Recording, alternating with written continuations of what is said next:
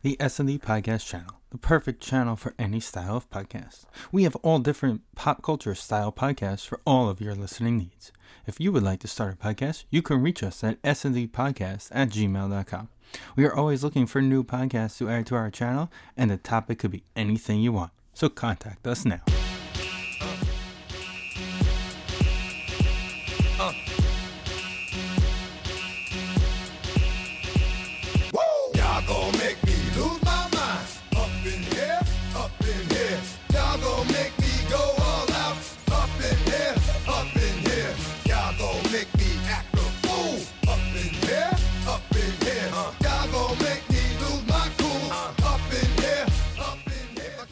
What is up, everybody? Welcome to this edition of the Jay's Week in Wrestling Podcast. This is episode number 56. I am, of course, your host, Jay, back at you, bringing you all the hits and misses when it comes to professional wrestling. And this is a huge hit because this is the big show, no pun intended, to Paul White out there in AEW, but had to throw it out there. This is the WrestleMania preview show. It is always a good one. It is always a good time. And I am not alone. I got two very special guests on the line with me. I have the two co-hosts of the flagship of this particular channel, the S&D Podcast. I got Steve and Dan. Fellas, what is up? Not much. What's going on? How's it going tonight? Thanks for having us. Let's get the granddaddy of them all ready to go. I was thinking, I think this is the first time we're doing a show where you're hosting. I feel like you're usually on our show. But it's good to be here. Definitely talk about, like Danny said, the grandest stage of them all. Yeah, I should become a co-host of this show, Jay. That's the amount of times I'm on this show. Once again, thanks for having us on.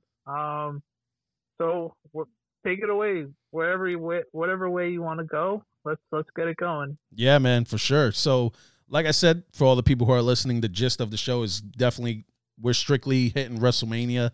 I know NXT TakeOver Stand and Deliver is in the books both nights, but I will get into that when I do my review of the whole week. So I'll get into that next week. I'll probably record Monday before Raw. Well, we'll see about that. But either Monday or Tuesday, I'll get into the whole week and review everything that went down. Before we get into the wrestling, though, a big thing happened this morning. Unfortunately, a cultural, superstar is been taken away from us in the form of hip-hop icon DMX. Earl Simmons, who passed away this morning at 50 years old due to a heart attack through complications from an unfortunate drug overdose. I lived in Yonkers for 8 years of my life, from high school all the way till I was about 20 years old. And if you listen to hip-hop back in the late 90s, early 2000s, there wasn't a hit out there probably besides Eminem, and the other one would probably be DMX. He came out with a bunch of stuff, a bunch of club bangers, a bunch of street bangers. Everywhere you came across on the radio, you probably heard a DMX song here or there. So it's an unfortunate thing that happened. He's still too young, had a bunch of kids, 15 to be precise. So it's a shame. It's a shame that this happened. So, I never met him personally, but I do know people in Yonkers who knew him personally, and I used to see those Rough Rider guys hanging around the neighborhood from time to time. And, it's a shame. So condolences to the Simmons family, to all his kids, Jesus Christ. And, rest in peace. I don't know if were you guys big in the rap game back in the day like that? Why? Because we're white? Oh, just asking. Danny went right to it. There's no filters here. I like DMX. The funniest thing about DMX is he would talk about raping someone, one song, and like the next song he would be talking about praying. Yes, to the Lord Jesus Christ. And yes. It was like, what? DMX always pumped me up before games, the workouts, and everything like that. So that's how I know DMX. Yeah. I'm sure my knowing of DMX is more like pop culture-y, why finding out who DMX was compared to you, Jay. But yeah, I did like a couple of songs from DMX. I remember having one of the CDs. And I played that CD over and over and over and over again. Yep. So yeah, that It's crazy. I was watching Chris Rock's movie Down to Earth the other day. Mm-hmm. Oh wow. And when he turns into the rich guy, DMX is just blasting throughout the house and he's singing. Yep. They got punched. Yeah. And he got punched in the face when they were getting the hot dog. Him and the girl, and he's just singing it. And then like the next day, I found out that he was in the hospital. I was like, oh wow, that is nuts. But yeah, I used to listen to him too, getting pumped up for sporting events and things like that. Yeah. That's always, he's been on a lot of the soundtracks that we had in video games growing up. Oh yeah. Watching Tyson fight. So yes. So we got to talk a little about Tyson. Coming out to the ring to DMX songs. He was the first guy to really be using music to come to the ring, and in boxing, and it was usually DMX or something similar to that. So yeah, it's rough. He doesn't take the cake, of course. Antonio Cromartie does have, I think it's 17 kids, right? Wow. Something like that. So they were definitely 15, fruitful and prospered, huh? Jesus. Shout out to Crow. Shout out to Crow. Who allegedly. But little do people know that it actually came out that in Antonio Cromartie's contract negotiations always included the child support. Oh, like the team that he played for had to send all the baby mamas child support. Wow. So at least he was honest about it. At least he was like, listen. I would have thought someone like Wilt Chamberlain would have had like 1 million kids, right? Supposedly sleeping with 100,000 women, unless he was just that good with protecting himself. I don't know. Yeah, that rumor is always crazy. Oh, sorry. Okay, so in November of 2020 came out, Cromartie actually only ends up with 14 kids with 8 different women. Wow. You want all their names? Because they're all listed here, too, on Google. Oh, man. Wow. Yeah, but I mean, sheesh. It is a sad day. People started making the announcements last night, but then they came out early morning that it wasn't. And then, halfway through the day today, it was just. Yeah, they just finally. It's time. And I know there was a lot of people at the hospital outside, doing vigils and playing his music and all that stuff. It was in White Plains. It was a big deal, yeah, in White Plains, New York, yeah. I mean, he was, I mean, if you look at the past 10 years, I mean, off the top of your head, even if you're not a hip hop fan, you know who DMX is, you know who Eminem is, right. Jay-Z is. Those are like the names, 50 Cent, the guys like that. He was in that class in terms of, even like as far as wrestling, if you want to correlate it to that, even non-wrestling fans know who Hulk Hogan is. Non-wrestling fans know who The Rock, obviously, he's the biggest star on the freaking planet, or someone like a Stone Cold Steve Austin. Even a casual fan knows people like that. I guess in terms of hip-hop, he's one of those guys that even if you're not a huge fan, you know the name. You know what I mean? You've seen him in movies, all this other stuff. So, 50 years old is way too young, but, everybody has their time. So rest in peace to DMX. Condolences to his large family. So yeah, with that out the way, we are going to get into it now. For everyone listening, I just got a message from my boy Izzy, who was going to jump on. He just told me that he'll let me know, when he's ready, and he'll probably jump on a little bit later. So with that being said, let's get into. We all know what that means. Yeah. We'll see. The granddaddy of them all, WrestleMania 37, Tampa Bay. I will be there live, which is going to be pretty cool. I can't believe when you think about it. We've technically, right? This would be the 32nd one of my life. Yeah, because I was born in August, and they're usually around this time of the year. Mm-hmm. Yep. So this is like the 32nd. We've all basically been around for maybe like 3 or 4 of them. We missed, each of us. In terms of live viewing, yeah. Of like since we're born, right? It's probably like 3 or 4 of them. Yeah, because the first one was in '85, so you figure. Right. So that was a year before Jay, 2 years before me, and 3 for Steve. Yeah. So yeah, that's crazy to think about that. Like how big it's become, and like we've literally watched it grow. Like that. Would you count it if like our family watched it and we were there as babies? I'm going to say no, because we would have a couple of championships under our belt. Yeah. You know how many You would have had an AFC title before you were even in '85. Yeah. Well, you figure, and I was deceived because of the '86 Mets. You figure Hogan had the belt my whole baby life. You figure baby, toddler into like a little boy. Hogan had the belt that whole damn time. And then as we got old enough to actually know what we're viewing, we got like, Bret Hart main eventing and led into Shawn Michaels and Steve Austin, and then the greatest time ever, the Attitude Era, and then kind of snuck into the PG era. Era anymore, as per Peacock's agreement. Oh man, I knew once they sold that network to NBC, I was like, they're gonna just take half of it out. How am I supposed to show Danny's kid ECW, right? Giving birth to a hand? Yeah, we can pass that. You can skip that one, right? But I was just watching it on Peacock. Stone Cold was giving the finger and everything, so it was okay. It'll be subjective. It'll for sure be subjective. Yeah. I'm sure every Chris Benoit match will probably be not visible. Like on the network, they blurred his name, but he was still on there. Right. They'll probably just erase him for sure from the whole network, or anybody else they had problems with. It sucks that they offered them $1 billion because it was too perfect, the network. Yeah. Itself. But on to bigger and better things with Peacock. Let's see what their first pay-per-view does.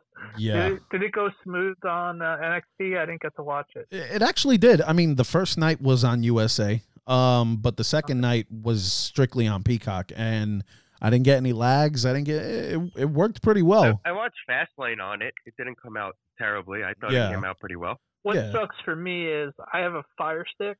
There's a way to download that. I'll tell you. Because I got one too, and it's not there, but it is at the same time. What do you mean?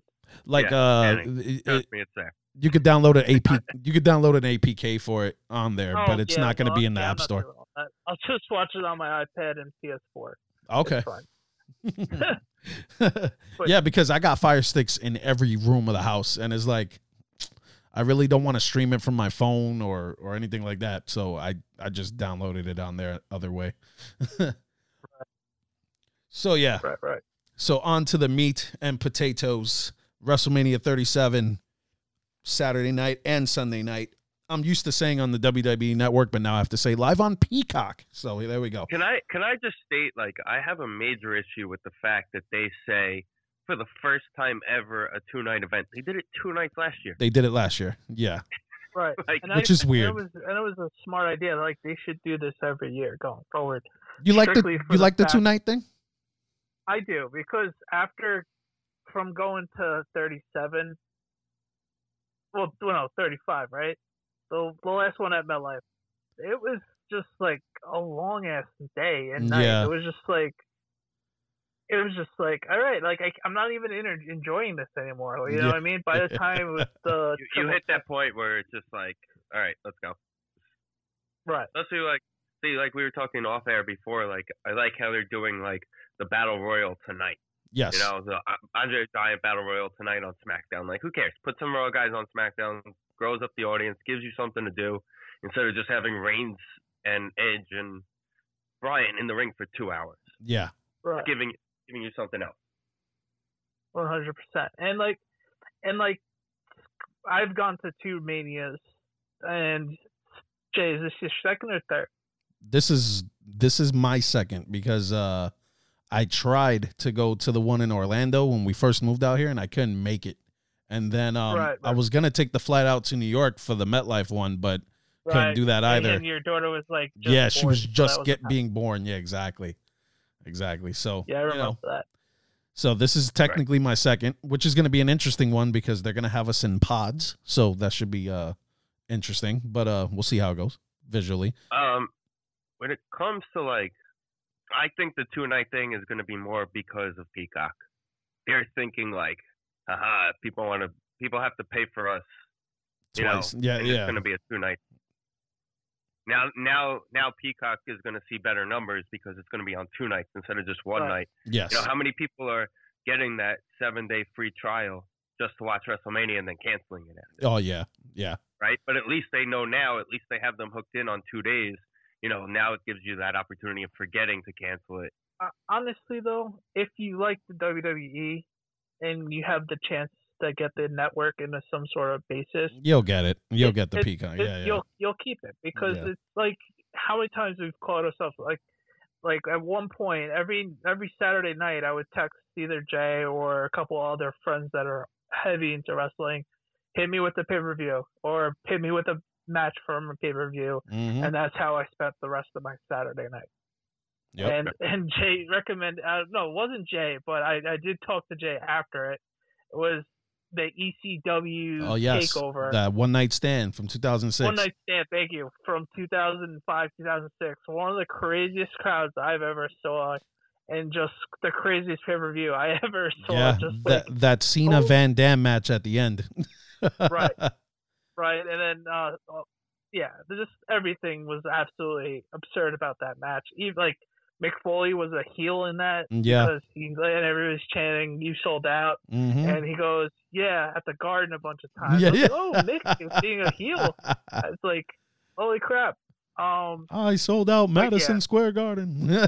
But yeah, like if you have the WWE Network, I hopefully, like I mentioned to Steve, I didn't tell you, Jay, but the one thing Peacock has to get and move over from the old network is the matches, the match breakdowns, and because you're not scrolling through the next 5 and for example, on Peacock you have to watch the full match. Yeah, they have a fast forward and rewind button, but it's like old school. You don't know where you're gonna end up. Right. That's what happened. I just before the show, I was actually checking out Peacock and watching a couple matches that I'm probably gonna talk about.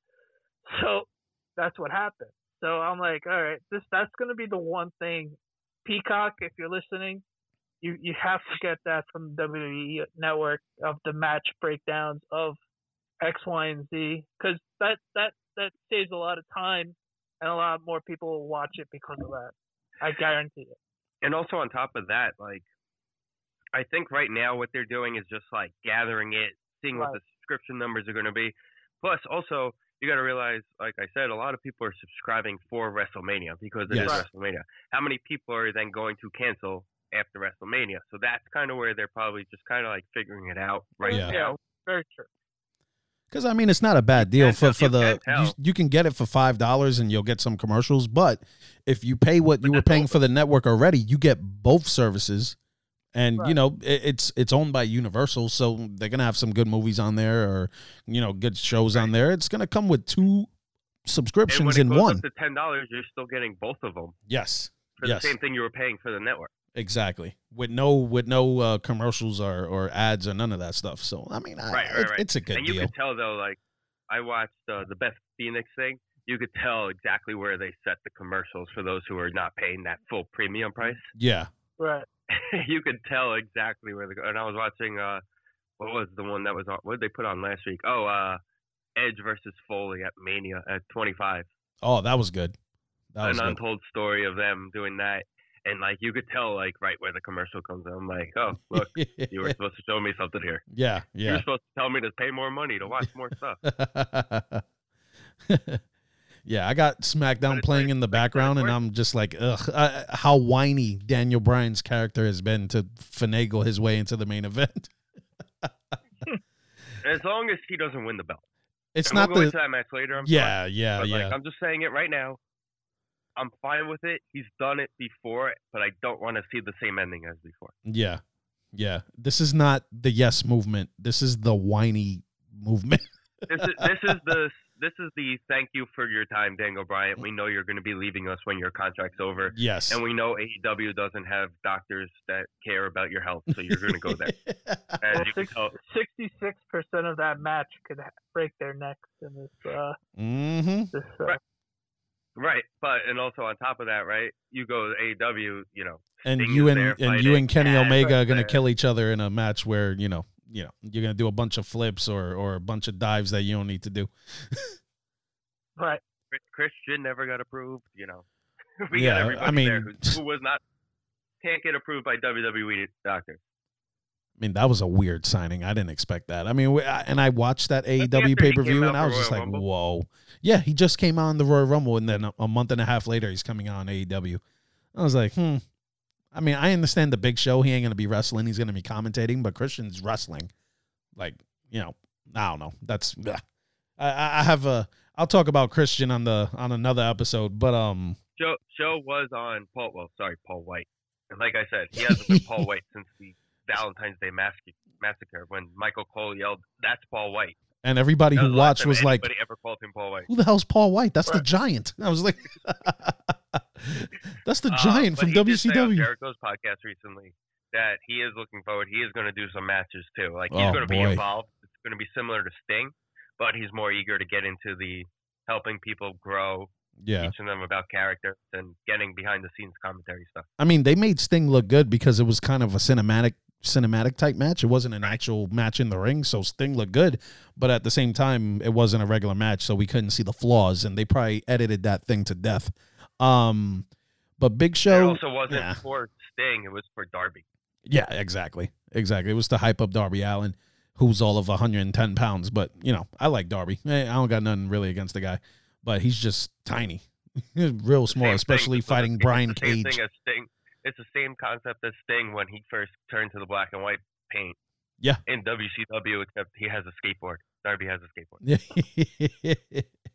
Yeah. I mean, I remember seeing Darby Allin in WWE Developmental when he was wrestling in Evolve and all that stuff, and he was building his name, and he deserves to be on a show, no doubt about it. The guy is good. But, I mean, you put him next to someone like Brian Cage, who's 300 pounds of muscle, and it's like, this isn't fair. I was like, I mean? So, he's just a small guy, and there's room for small guys in wrestling. I mean, Rey Mysterio is still around. You got your Leo Rushes and a bunch of, tiny guys like that. But, they make up for it in athleticism. So, there's room for them. So yeah, so barely past medical and sitting in a chair again. Yeah. So they already had one of the matches that was supposed to be on the Mania card. It was Fatal 4-Way Tag Team Title match. Ziggler and Rude defeated the Street Profits, Otis and Chad Gable, and Rey Mysterio and Dominic. So Rude and Ziggler are still the tag team champions on SmackDown. Isn't it funny that like they went through this whole story with Ziggler, Mysterio's daughter and Murphy, and then they all loved Murphy for like 2.5 minutes, and then like now he's vanished. Like instead of having Rey and Dominic, at least put like Murphy in there. Yeah. like they're friends now. Let them fight together. Let them be a team. Yeah, and let Rey gunning the ring. Let Rey manage them. Right. I don't need to see Rey in the ring. But we're enough seeing Rey with his son. Yeah. I could do without seeing Rey in the ring, still. Yeah, he could be an attraction. Once in a while. Let him get involved. Let him hit a couple 619s every once in a while, to hype up a rivalry. But other than that, you can kind of just... Yeah, I've seen enough. I've been watching Rey Mysterio wrestle since 1994. I mean, I think I'm good. Right. I think. Right. So they're having 2 more WrestleMania matches tonight. They're having the Andre the Giant Memorial Battle Royal. And you know what? No, that is it, because they added the women's Fatal 4-Way tag match on night 1 of the pay-per-view, which I don't know why they added it there. They could have had that tonight as well. I could have done without that. But they want to have it so like then they're tired to fight the champs the next night, kind of like, because whoever wins that match will probably win the tag titles the next night. Well, so they want to make it seem like it's more dramatic to let them win it. So that leads into, let's finish off the match that's supposed to be all these jabrones that are going to be in the Andre the Giant Battle Royal. Here's the list. You have Akira Tozawa. You have Angel Garza, Cedric Alexander, who just got kicked out of the Hurt Business, Drew Gulak, Elias. You have Eric from the Viking Raiders, but not the other one. You have Gran Metalik, Humberto Carrillo, Jackson Riker, Jey Uso. So that could be a winner right there. Kalisto, King Corbin, Lince Dorado, Mustafa Ali, Murphy, Mace, who was in Retribution. Ugh. Ricochet, good Lord. God, rest in peace, Ricochet. Shelton Benjamin, Slapjack, T-Bar, Tucker, who hasn't been on TV in like 9 months, and Shinsuke Nakamura. Who's winning the Andre the Giant Memorial Battle Royal? There's your winner right there. See, now, okay, we kind of talked NXT a little bit, right? Mm-hmm. Where's Adam Cole?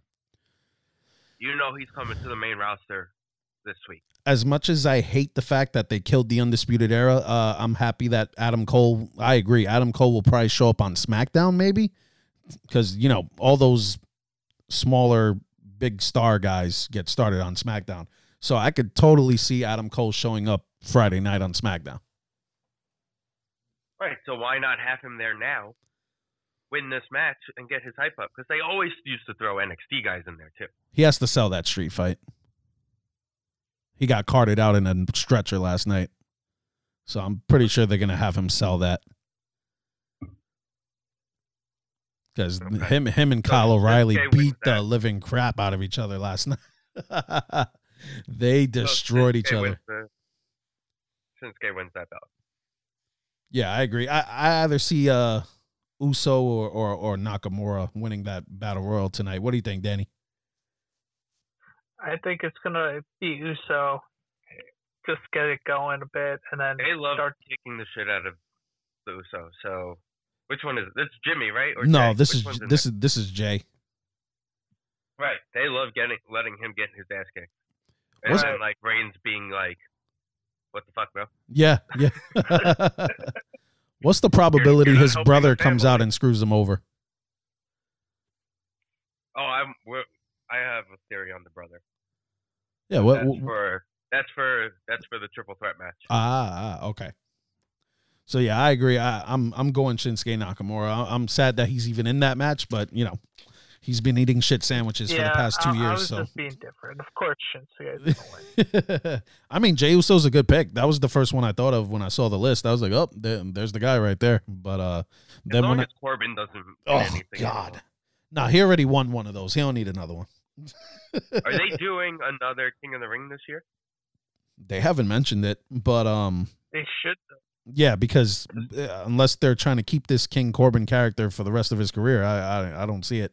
But yeah, I mean, they usually do one after Mania, so maybe they'll have like a special, because it's not a pay-per-view no more like it used to be. I remember when it used to be a pay-per-view and it was a one-night tournament, but now it's just that was a big deal. It was. You would have like a couple qualifying matches on Raw, and then it would be like the best of, I think it was like either sometimes it was 4, sometimes it was like 8 matches. Yes. You had. Yep. A couple championship matches.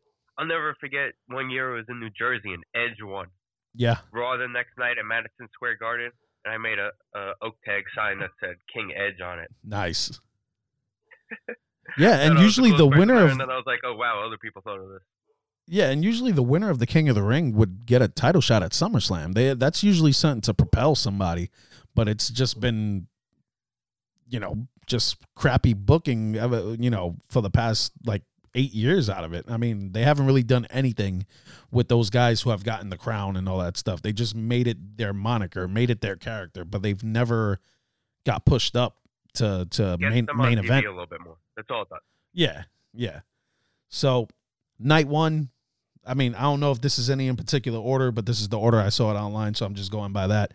You have the girls. The winner of this tag team girls match gets the shot at night 2 of WrestleMania against Nia and Shayna. Who's in that match again? We have Naomi and Lana going up against Dana Brooke and Mandy Rose. Mandy Rose. Then they're going against Liv Morgan and Ruby Riott, and they're going against Natty and Tamina Snuka. Natty and Tamina are going to be the ones that win that match. Oh, after that crazy promo they had with Heyman last week, I'm pretty sure of it. Yeah, they're going to win it, even though I'm rooting for my girl, Mandy Rose. Oh, but, she's I was going to say Lana amazing because they give her a lot of crap, but we also all know she's gone as soon as her contract's up, so it doesn't really matter anyway. She's another one, yeah. She'll walk into AEW one day with Miro and his horrible gimmick that he has over there. Well, we're counting the days at this point till Jeff Hardy shows up, because I don't know if you noticed that Matt Hardy's a manager of the Hardy household on AEW now. Yes, big money Matt. Instagram, so. Big money Matt. So it's only a matter of how many days until Jeff shows up there. Haven't seen him on TV in a month. Yeah, Jeff, right? Yeah, it's been a little bit. I'm saying he's not on this pay-per-view at all. He's probably injured. Probably tore his elbow with his arm again. Yeah. Yeah, I agree. I think I just can't believe that Natty and Tamina are still things in this in this company. But I do like what they've done with them recently. Put them together. The two veterans. The tag team division in the women's side, which is fine, which is basically limiting what they could do with the title belts. Yeah. Right. But still, like, you know, what's her name won the NXT women's title, so the girl who just lost, that's probably going to come up now. Oh, yeah, Io Shirai. Io's going to come up now. You got Ripley fighting against Asuka this weekend. So it's like you have the matchups. Bayley's eventually going to start fighting again. Yep. I don't know if you saw, I meant to send it to you, Jay. Heyman had a quote about writing Becky Lynch back into the mix. No, I didn't see that, but Becky Lynch actually posted something a few hours ago of her in the gym, and she's in Tampa. So, I mean, obviously she's going to be there to, you know, because Seth is wrestling Cesaro, but it could be like it could be like something else. Royal Rumble all over again. Yeah, it could be something else. So we'll see. Who knows? I mean, someone gets hurt. Yeah, but I could also see a point where you want to split up Baszler and Nia Jax. Yeah. So that way you could put, because again, Baszler's one of those ones you when they brought her up, they were expecting her to be on the title run every day.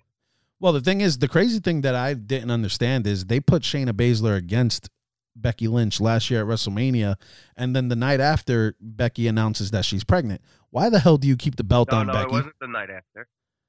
Oh, no, it was the night after Money in the Bank. Yeah. Remember Money in the Bank? Money in the Bank. Yeah. That's right. That's right. I was like, I don't understand the logic behind that. Which also means that for a month she was pregnant. Yes. So she was definitely at WrestleMania. Pregnant fighting Shayna Baszler, who's not the most experienced and a former MMA fighter. Yeah, not the smartest. Someone who just bit the back of your neck while you're pregnant too. Yeah, that was an interesting build. They made Shayna Baszler like a vampire. I don't know what the hell that was about, but you got to also realize Charlotte's not in this weekend. Also, well, there's a reason. There's a reason for that. She's been having issues ever since they let El Idolo walk away. Ever since they fired Andrade. Yeah, and she had COVID. Yeah, so she's just been having all sorts of problems. Well, the COVID reason is the reason they pulled her from the card, they said. Yeah, and supposedly they thought she was pregnant, too. To make sure, because they knew she was going to miss 2 weeks, so building up, they needed something, and what better than finally, there's your opportunity to bring Rhea Ripley. Yeah, and honestly, I'm glad, because, I mean, I don't have a problem with Charlotte, but damn, let's get something different. You know what I mean? Let's get some fresh faces out there, so I'm happy it's Rhea going up against Asuka and not Charlotte again, because I was like, oh, wow, we've had this already. They've been recycling the same 5 girls for the past few years, and it's like, all right, let's get something else. So that's what we got. Bianca in there against Sasha. We got Rhea. You know, like you said, Io Shirai might be coming up. So, you know, we're getting some fresh female blood in there, and you know, slowly but surely, all the ones we've had forever are kind of. This is that time of the year. Monday and Friday next week is those shows where people come up. Yeah, usually after Mania and usually after SummerSlam, some people come up as well. Those are like the 2 main shows where afterwards we get some debuts or returns, or like after we saw SummerSlam in Danny's house that night, the next night on Raw, the Dudley Boys show up, you know, right. You never know what's going to happen after one of the major 4 pay-per-views that WWE puts out. And the Royal Rumble's the main one. Bobby Lashley came after WrestleMania, which I'm actually happy for the dude, because they made him look like a joke ever since he came back, and he's always wanted to face Lesnar. He's always wanted some big matches, but they made him look like a joke. Are we going into that match? We could, because that's technically going to open the show. They announced it earlier today that Bianca and Sasha are going to main event night 1, and Lashley and Drew are going to start the night. So we could talk about the first match of the night. Yeah, so WWE title, Lashley with MVP. Defending against Drew McIntyre, and McIntyre actually has an opportunity to win in front of people this time. Who wins the belt? I am going to predict right now, if there is a moment that Brock Lesnar returns at all this weekend, That is going to be it. Now the problem is that you can't give him a manager unless he would have to be. He goes after Drew, and you start rebuilding that Hurt business With Lesnar and Lashley? With Lesnar. Can you imagine Lesnar and Lashley called the Hurt business and let MVP do all the talking? Because let's face it, Lashley can't speak either. No, he can't. Right. No, he can't. Lashley and Lesnar are not guys you want on the mic. MVP you need on the mic at all times. Yeah. Yeah. I think the knee injury was a blessing in disguise for WWE for MVP. Yes. Yes.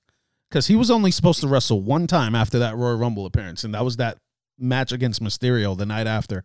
And he was supposed to be done. He was supposed to be maybe a producer or whatever the case. But for some reason, they wanted to bring him in for other things. Yes. I remember the 24th at Royal Rumble, and he was like, "The only thing I care about is my son being in the crowd and watching me in the ring." Mm-hmm. Yep. And that's all he wanted. And it turned into more. But then again, Goldberg said the same thing that the first time he came back like 3 years ago, and we see him 6 times a year now too. Yo, I saw Goldberg's contract. He is contracted to WWE till 2022 and is guaranteed 2 matches a year. Yeah, he gets 2 major pay-per-view matches a year too. Yes. So don't be surprised if we see Goldberg at SummerSlam or Survivor Series. Or I'm going to see him at both. At this point, you got to see him at both because you haven't seen him yet. Yeah, and he ain't wrestling tomorrow. He ain't wrestling this weekend. So, but yeah, in that match, I see some sort of opportunity where it's not the WWE screwing over McIntyre. Is Lesnar. But Lesnar comes in and attacks him. Yeah, because technically, if you want to go by championship rules, there is no disqualifications usually in any of these championship matches. So even if Lesnar decides to pop out and just put the beat on McIntyre, like a ref bump or whatever the case, and then, just for revenge from last year. And also remember, you got a lot of room through the crowd. It's not like he has to bully his way through crowd. So if he has to, he could just walk right in. He could literally be sitting front row if they really wanted him to. Yeah. Yeah. Now the question is does he? They say he's been he lives in Canada, but he hasn't really had a chance to come out here since the COVID started. So I don't know what his eligibility is. For Mania, nobody's seen him since. Yeah. Nobody's seen him since then. He hasn't made an appearance since on any show. But I just think that if there is an opportunity to bring him back, because if you think about it, both of those guys, Lesnar, McIntyre, and Lashley, deserve to win the belt in front of a live audience. Yeah. All right, I was in shock when Lashley won it a couple of weeks ago on Raw, and I was like, or at the pay-per-view, and I was like, wait a minute, why'd they do it this way? Why not just, Well, they didn't want Miz to have that title by Mania time. Well, that I know, but still, like, you could have had Drew win that match. Yeah, and then have him defend it against Lashley at Mania. And have him defend it against Lashley at Mania. Could have went either way. So it's really like, do they want to keep personally, I would say keep building the Almighty right now, because I'm sick of these 1 or 2 times, 1 or 2 pay-per-view reigns, and then they're over with. Yeah. Right. Go for one of those old school, like, 6-month storylines. Well, I mean, look, I think the last huge title reign was Punk. That was 8 years ago. Yeah. 9 years ago. He had the title for what? Almost 2 years? You count Lesnar.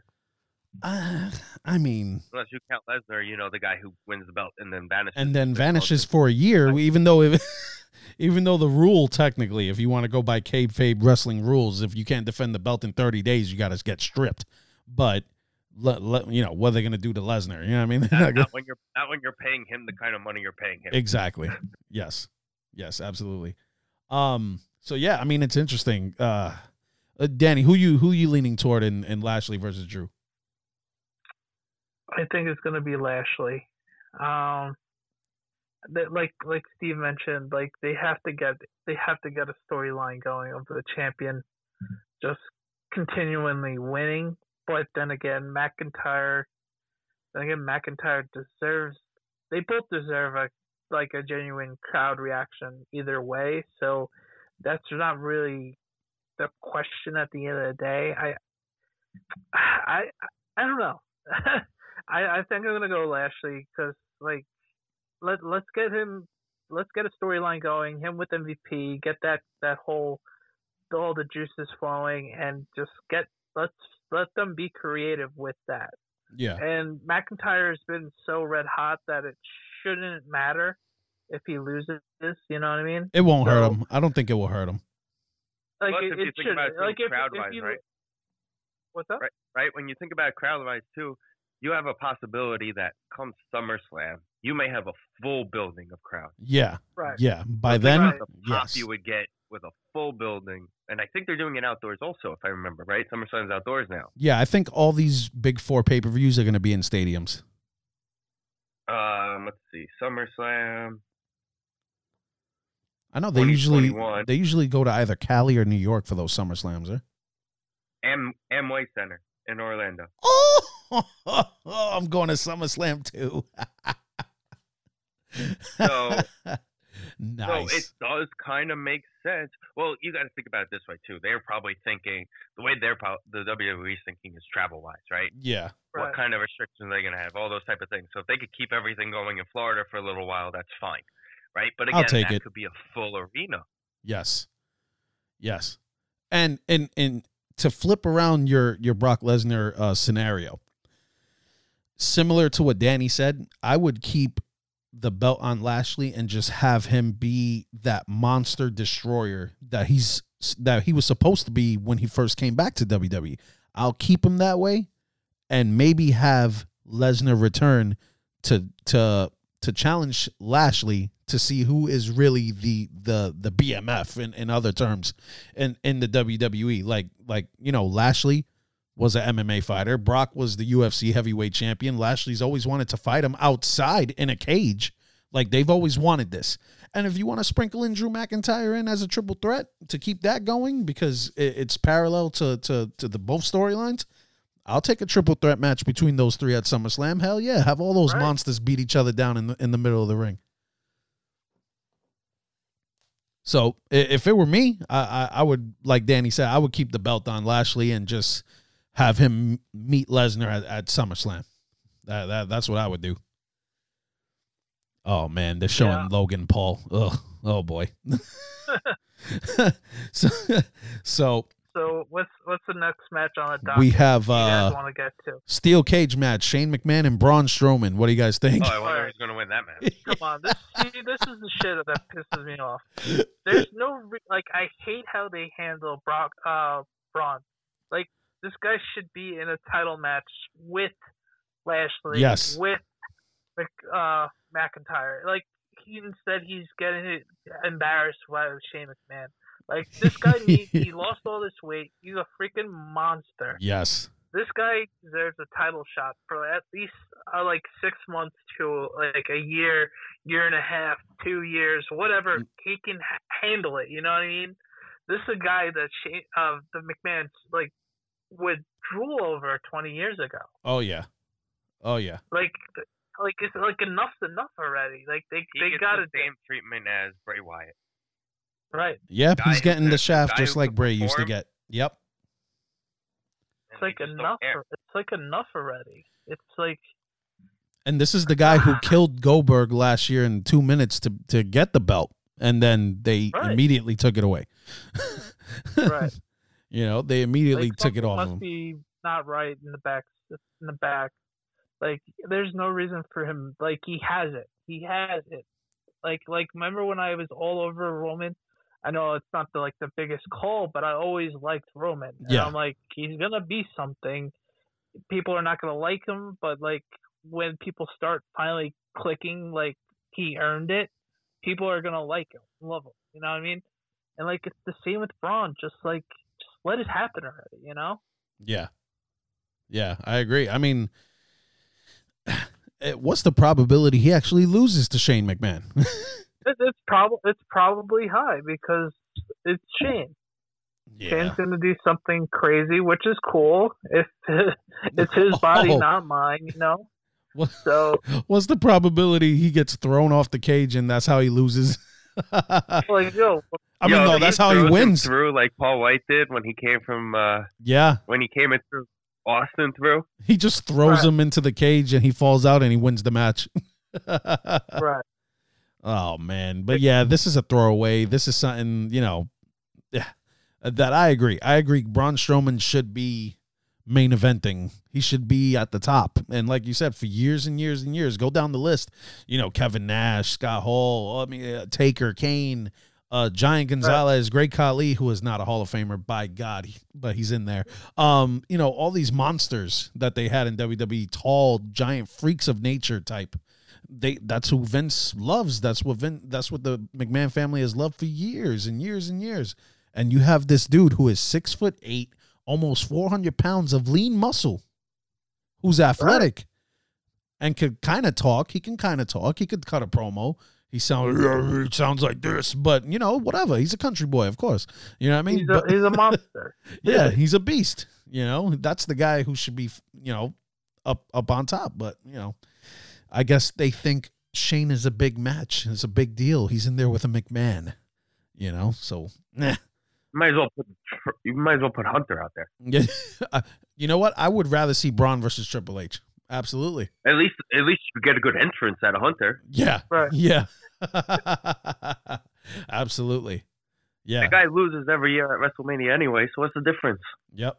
And now you're gonna get Shane, who's gonna be doing his little shuffle and shimmy coming out there. I don't know. Shane's in great shape too. I saw him the other day.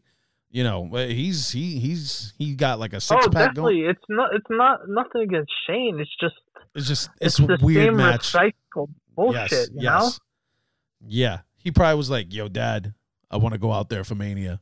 Okay, let's see. It wouldn't surprise me at all if, when he agreed to come back to the company, that was part of the agreement that he gets a Mania match. He's had a Mania match every year since, except for last year. Yeah, you figure when he first came back, he had the Taker match in the Hell in the Cell. Right. Then he had Styles. Kevin Owens. I know he had Owens one of those years. AJ. The Owens year was in New Orleans. He tagged with Daniel Bryan in that. Yes, against Sammy and Kevin. Yeah. Right. And then he had the match against The Miz at MetLife 2 years ago. Yes. I don't even remember that match. That's how lackluster that match was. Yeah. That was the one where they. Well, Shane was the heel in that match. Oh, that's right. Shane was the heel, and Miz, I think, took him off the stage or some crap like that. Like they jumped off the stage. That, It was like one of those camera lifts. Yeah. In the middle of the... Right. All right. Yep. This is like remember I was mentioning before. This was the starting of the end of me not giving a shit of what happened the rest of the night. Yeah, that's a throwaway match for me. I'm gonna just say Braun just for the hell of it, but I won't be surprised with some bullshit that Shane gets a win in that match. Right. If we are going to make a list, we're on our way of making a huge list of wrestlers that can't wait to go to AEW. Braun goes on that list. Oh, he's number one on that list. The first AEW, he'll win the title because they're like, oh. Yeah, thank you very much. He'll win it. We have to find out before now. Remember, they're not allowed to. Oh yeah, they're not allowed to surprise anyone. So they have to make the announcement that Big Country, because they can't call him Braun Strowman.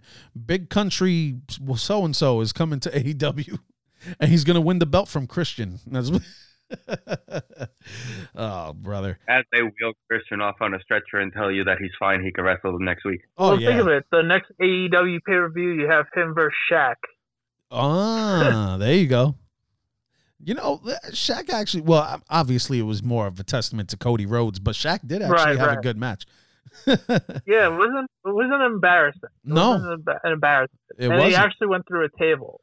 I mean, it's no Pat McAfee. It's no Pat McAfee. The important thing is he took the bumps. As far as I'm concerned, Pat McAfee's the rookie of the year. So. I called that 5 years ago. Oh, did you? Now they don't even want him back. Yeah, I was like, watch, in a couple of years he's going to actually wrestle. And you're like, all right. Thanks for remembering it, Jeff. But yeah. So up next, we have the Raw Tag Team Championship. We have the New Day defending against AJ Styles and Omos. Oh my God, is that match almost over with? Talk about another stupid storyline. Hey, let's see how dumb Omos is. I mean, Who knows? Nobody knows. Nobody knows what that guy could do in the ring. He's obscenely tall, and he's lanky. But I mean, just with that type of guy in that ring, along with the skill of AJ Styles, I don't see New Day defending. Yeah, it's not Big E, it's Xavier and Kofi. Right. So I mean, I see AJ and almost. I've been a New Day fan since day one, and I remember Izzy just shitting on me for liking them, just completely just shitting on me. I'm like, they're fun. What do you want from me? Oh, so after they were preachers for like a week and a half. Right. Yeah, that was rough. That was rough, but that wasn't when I was. That's not when I was on. But Izzy was like, they're straight trash. I'm like, no, give them a shot. They're still here. So, but you know what? They're also going to lose this match because WWE wants them to get the record for most times holding the title, and they'll win it again at some point. And yeah, they'll win it at the next pay-per-view, or on some random Monday where they're not getting ratings. Yeah, and it's going to be AJ's going to get the strap. AJ gets another belt, and a nice storyline for that for a while, and then I'm sure they're going to make Amos look like a monster, like he already is. So why not have them have the belts for a couple of months, and then all right, AJ can do something back at the title defense or something, or him and Amos break up. You know, the whole storyline. I mean, it's Shawn Michaels and Diesel all over again. Right. You know, they'll get the tag belts. AJ will accidentally hit Omos one time, and then Omos will get pissed off and beat his ass, and then Omos will be regulated to the lower to mid card, and within a year and a half, he'll be jobbing in AEW. Right. No, but so far I don't mind. I don't mind it. I mean, Omos is a new dude. He's not the great Khali. Right. He can actually move. So I'm just interested to see like whatever skill he has and lack thereof for that part. The lacking of the skill, maybe he'll make up for it in athleticism. He's an athletic big guy, you know. And with this, we know New Day is going to be able to handle him. They're going to make him look good by selling. So I think New Day is going to make him look good. It's going to be a solid match. It's not that might be the show stealer that night. Highly doubt it, but it's going to be a quality match that you're just going to be enjoying. Yeah, that's why I like New Day. Well, they're just solid workers. So, let's see if that tag match can live up to the barn burner. That's going to be Bad Bunny and Damian Priest going up against Miz and Morrison. Well, that better be a match to boost Damian Priest. Yes. And he better have a kick-ass entrance. Yeah. Yeah, because... but you know how WrestleMania goes. It just happens to be the Miz every year. It's the celebrity cameo match. It is what it is. Yeah. What? Honestly, I'm just glad that they didn't keep it a one-on-one. Because originally it was just Bad Bunny and the Miz, and I was like, well, that's a mistake. I was like, they need to make that a tag match. Kill the rapper. Yeah. Or... at the expense of the Miz, make the Miz look like complete dog shit against Bad Bunny, who I don't know what his athletic background is. I don't know what that guy could do. Supposedly he's been training in the Performance Center for the past 4 months for this, so maybe it could be Pat McAfee or it could be Snooki. Either way, I see Bad Bunny and Damian Priest getting the W. To be fair, Pat McAfee, granted a punter, was an NFL player, and has a little muscle compared to Snooki and Bad Bunny. Yes, right. That's the only difference. Hey, Snooki was a cheerleader. Did Snooki win her WrestleMania match too? She did. It was her, Trish Stratus, and John Morrison, who's in this match that I forgot who they beat, to be honest with you. But yeah, they did win their match. I think that was, I want to say WrestleMania 24 or 25, around that range. It was one of the ones that I think Kim Kardashian and Snoop Dogg were hosting years ago. I forget which one that was. I want to say in 2006 or 7, around that range. Yeah, at the height of Jersey Shore, that's when that was. Right. So yeah. So Yeah. So something that's really going to be a good match that will probably steal the night. Seth Rollins versus Cesaro. Where do you guys see that going? You want to take it away, Steve? I was letting you go first because I've been doing most of the first talks, so I figured you go first on this one. No problem. So which was Cesaro and who? And Seth Rollins. Oh, all right. Well, we all know how much I like Seth Rollins, and for whatever reason, WWE doesn't let Cesaro ever win. This is his first singles match at Mania, by the way. He's only been in the company 10, 11 years. Right.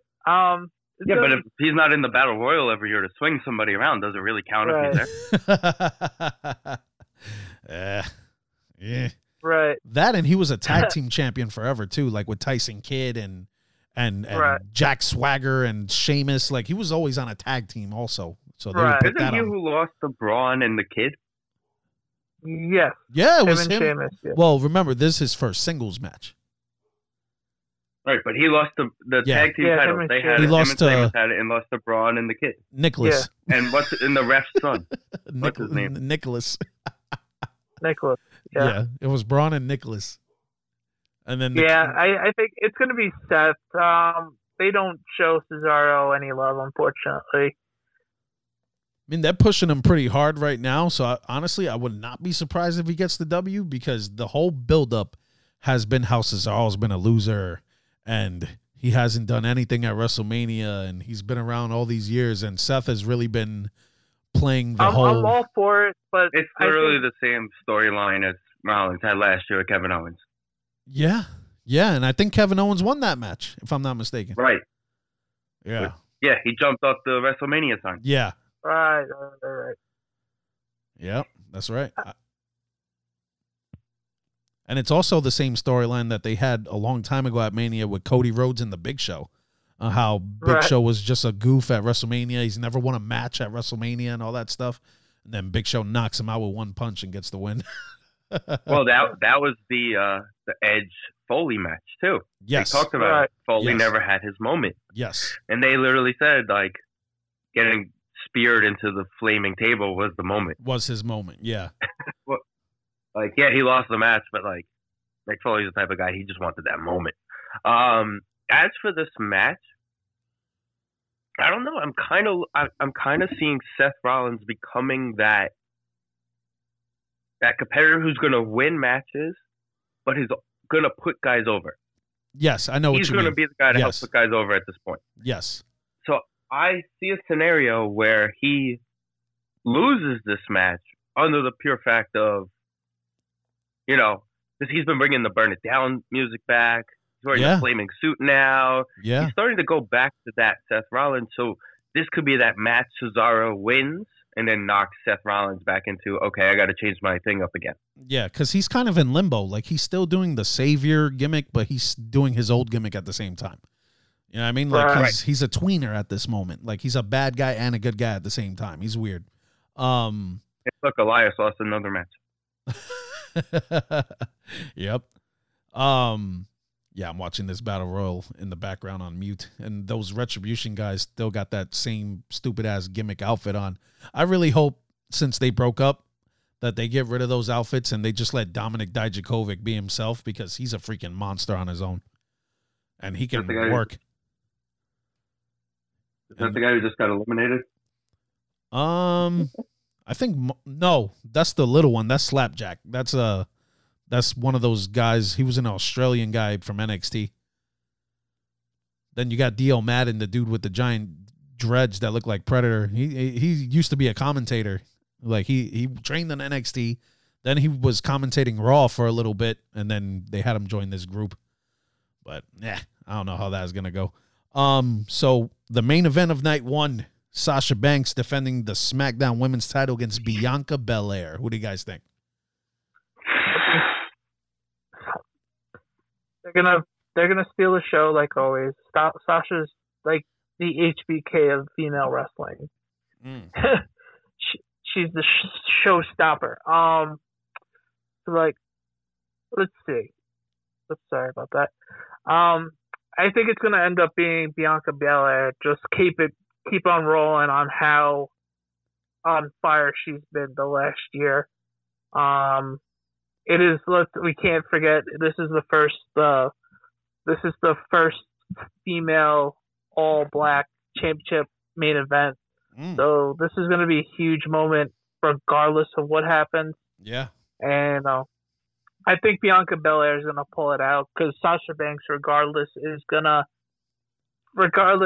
if she wins or loses, it'll be fine for either of them. But I think Bianca Belair for that good WrestleMania moment that everybody's just like, all right, she earned it. She worked her butt off to get here and just cap off the storyline, you know? Yeah. I mean, this is perfect for WWE too, because then next year they could write how Sasha never wins the big match. Right. They could take that storyline and just move it to Sasha. Yeah, if they flip it around, then if Bianca has this long reign and she lets the fame go to her head and she becomes a heel, and then she could just say really how neither of them are heel. No, that's the difficult part of this match. There's no heel. There's no baby face. But Sasha's in between too. Sasha's a big tweener because she'll have moments of like, I'm the boss, I'm the boss, I'm the boss, and then you see her human side. So she's like a big tweener. Like, all right, some matches she'll be the heel, and like I think tomorrow she'll be more of the heel than Bianca. She's very similar to Randy Orton in that sense that, you know, right. When Randy Orton now, once his feud is done with The Fiend, 1 week he could get attacked by some big time heel and he'll be a babyface or he'll be this or he'll be that. Randy Orton is she's very similar to Randy in that matter. For me, this match could go one of two ways. She'll also cause some shit too. Yes. That like we've seen it. How many times has she turned on someone? Oh, so absolutely. She's her own person, and that's just perfectly a way of putting it for Sasha. And I can see that happening in this match. I could see either Bianca wins, you know, fair and square, or I could see it a different way where Sasha and Bianca, they have that respect for each other. You know, they're going to have a good match, blah, blah, blah. And then Sasha, like you said, Dan, turns into that boss character where she'll cheat. Remember, she's the biggest Eddie Guerrero fan ever, supposedly, right? So she'll do the lie, cheat, and steal thing for her advantage. Maybe when the ref has his back turned, she'll rake her in the eye or she'll hit her with a chair. She'll do something to heal it up and steal a victory so that the rookie can see how it's done, boss style or whatever she wants to do.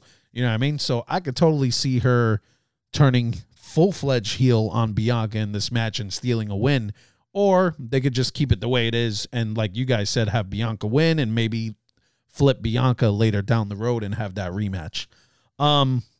So for night one, I mean, besides I'd say Shane and Braun and probably the women's tag match, I think it's a decent card for night one. And then it gets the ball rolling. It's gonna do its job. They have the Bad Bunny match that everybody's gonna like. If you're not out, if you don't really like wrestling, those are the casuals. That's for the casuals. Bunny. Yeah, absolutely. Right.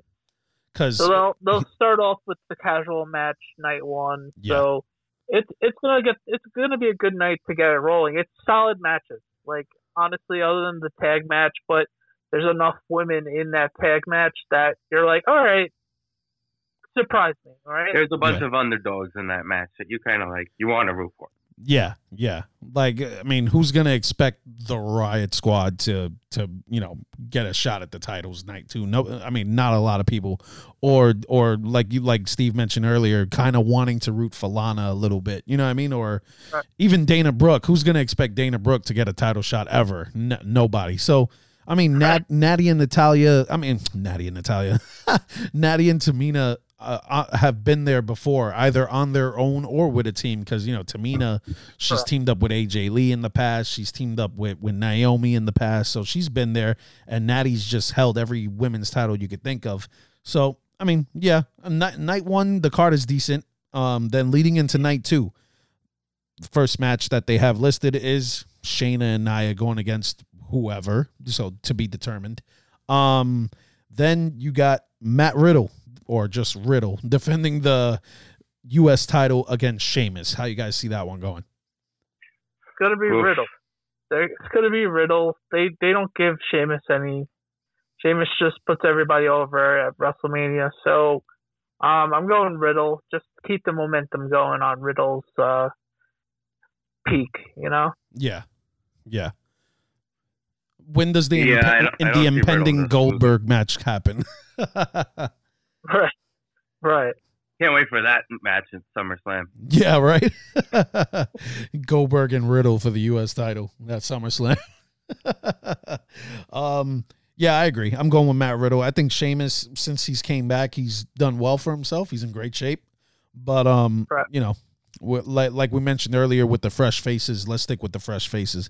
A match that I have seen probably 1,000 times in the past decade plus, we're going to get at WrestleMania. And I wanted this match to happen at WrestleMania a few years ago, but we're getting it now. Kevin Owens and Sami Zayn. Now, the only thing is, Sami Zayn is going to have Logan Paul in his corner. Oof. Oof. Oof. So, pending the Sami Zayn, Logan Paul, you know, turning his back on Sami Zayn at some point in this match, double cross. How do we see this one happening? Actually, I think Sami's gonna pull one on Kevin Owens. Okay. It's just gonna be different. It's just gonna be different. I think Sami's gonna finally get his WWE moment. You know, he hasn't had that. There's a couple like glimmers, but I think he'll get his moment, especially with Logan Paul by his side on Sunday. And we know it's going to be a good match because they've been working with each other for over 20-something years. Yeah, so, yeah. We know it's going to be a good one regardless. But I think Sami gets his WrestleMania moment. Their rivalry a couple of years ago was one of the best. Yeah. Oh, yeah. Oh, and Danny just got the Battle Royal right. Ah. Uso? Main event Jey Uso. Wow. There you go. Always stick with your gut, Danny. Stick with your gut. Jay, my question to you, being at WrestleMania, how are you going to know who to cheer for if they're not going to, prompt you like you did when you were on the Fandom? Oh, the in the Thunderdome thing? Yeah, I mean, it's going to be difficult. How are you going to know who to boo and who not to boo if they're not prompting you of what to do? With how I know WWE, they'll probably have speakers in those pods telling you to clap or show some energy here. Here comes this guy.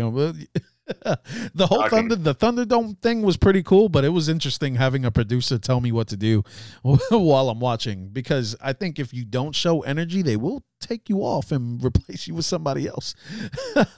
That's why you see a lot of those screens, a lot of those guys are waving their hands in the air or making silly faces or whatever, because they tell you, show some energy. Oh, let's get some clapping. Let's get some applause here. Oh, let's hear it for this guy. Blah, blah. I was like, oh, that's interesting. But yeah, I think I'll manage without them. So for the Intercontinental Championship, it was on Cage Side, by the way. It was on Cage Side that said that they're not worried too much about people not knowing who to boo and who to cheer for. I guess they're excited. Yeah, that is funny. So I agree. I actually agree with Danny. I was thinking of Sami Zayn. Because in a lot of their feuds, Kevin Owens does get the upper hand on Sami. So, right. And think about this: Sami Zayn beat Daniel Bryan last year. So let's look at that. Right. Sami Zayn has been getting wins on the low against some big name talent in the past year. They've been pushing Sami Zayn pretty hard. So I could see Sami getting a win on Kevin this time. Now, if you want to see a really good Kevin Owens Sami Zayn match, look up Ring of Honor ladder warfare between El Generico and Kevin Steen. You will not regret it. So for the IC title, we got Big E defending against the newly reformed Apollo Crews. Now Wakanda forever. Now it's just interesting to me that Apollo Crews got his gimmick change and he got his accent. Around the same time, and I think it was the same weekend that Coming to America Part 2 came out. That just made me laugh. Convenient. Very convenient. But yeah, I mean, Apollo Crews has always been a good wrestler. He's just been a crappy promo, and he still is, but he's trying. Right. But I've always liked Apollo Crews' in-ring ability, and Big E is a total package because he's good in the ring, he's very entertaining, and he's a brute. He's a big guy. So that's something that, once again, we bring back to what the McMahons love. And you would think that Big E would be another one that they've been pushing to the moon, but he's been stuck either in tag team or mid-card purgatory. So he is coming in as the champion. So does he defend it, or does Apollo Crews take over? I think he's going to defend it because you just got to keep this. You got to keep the Intercontinental title. Have a nice run at it as well. It's Big E's not going to hurt you. He could be a big money maker if they let it season a bit just with him by himself. Obviously, with New Day, he's already earned a lot of money and respect with WWE. So another year for Apollo Crews. I think Big E is gonna just keep it on him. Just keep it on him. Yeah. There's no reason for him to lose. Yeah. What you think, Steve? Yeah, like you guys are saying, Big E is just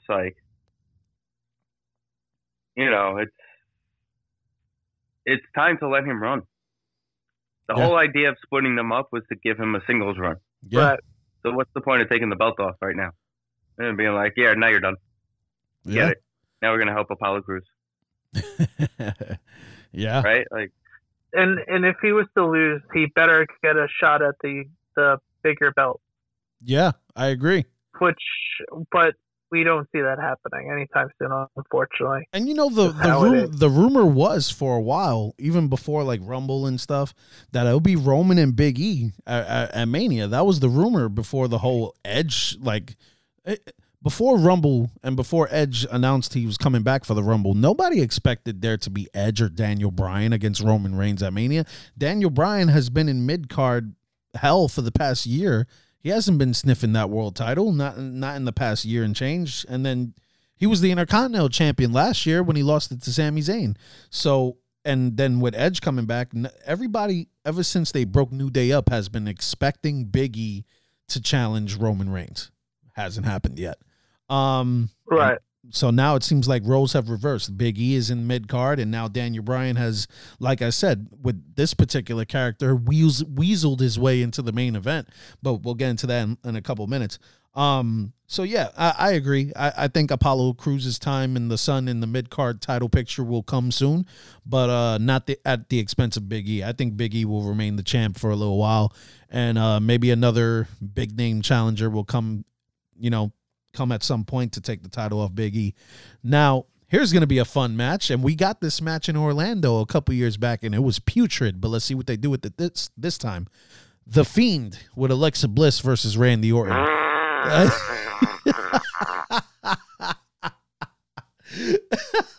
Now, is this going to be a cinematic match, or is The Fiend going to actually wrestle? I would assume it's going to be a cinematic match.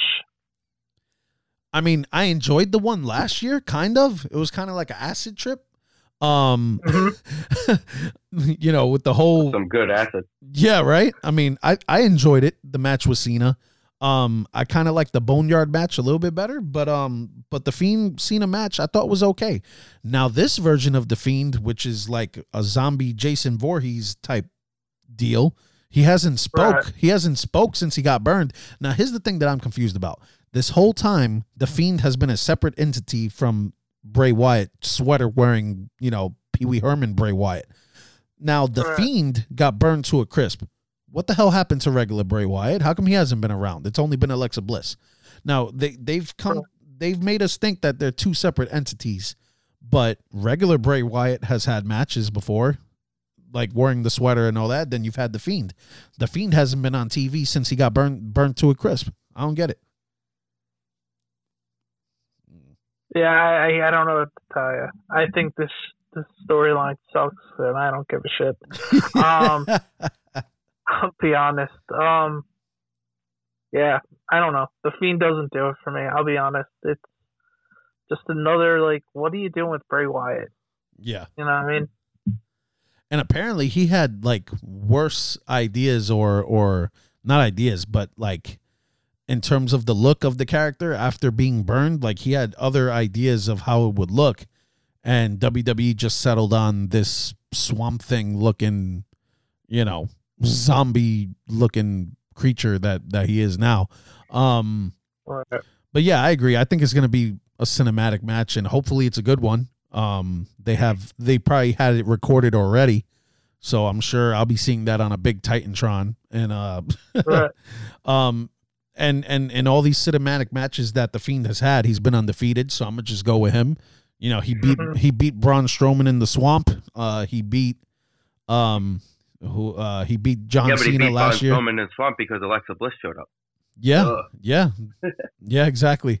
And you know, Braun loves him some Alexa Bliss. I don't blame him, but you know, so I mean, get in line. Yeah. Well, Ryan Cabrera's in the front of that line. Yeah. Okay.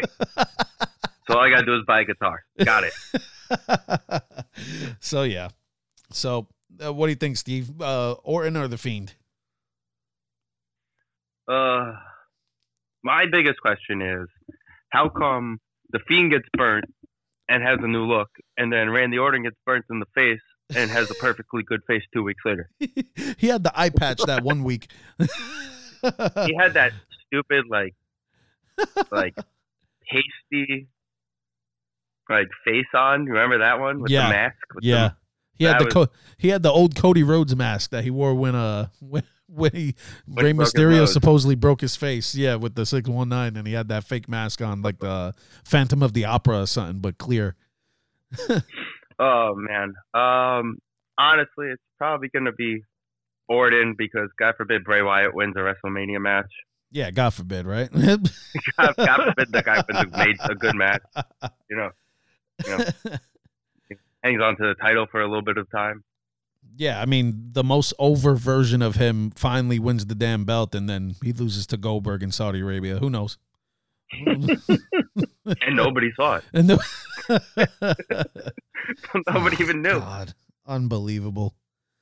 Yeah. But yeah, it's WrestleMania. It's Randy Orton. What the match should be is Kim versus Alexa. You made a big mistake, you little bitch. And that's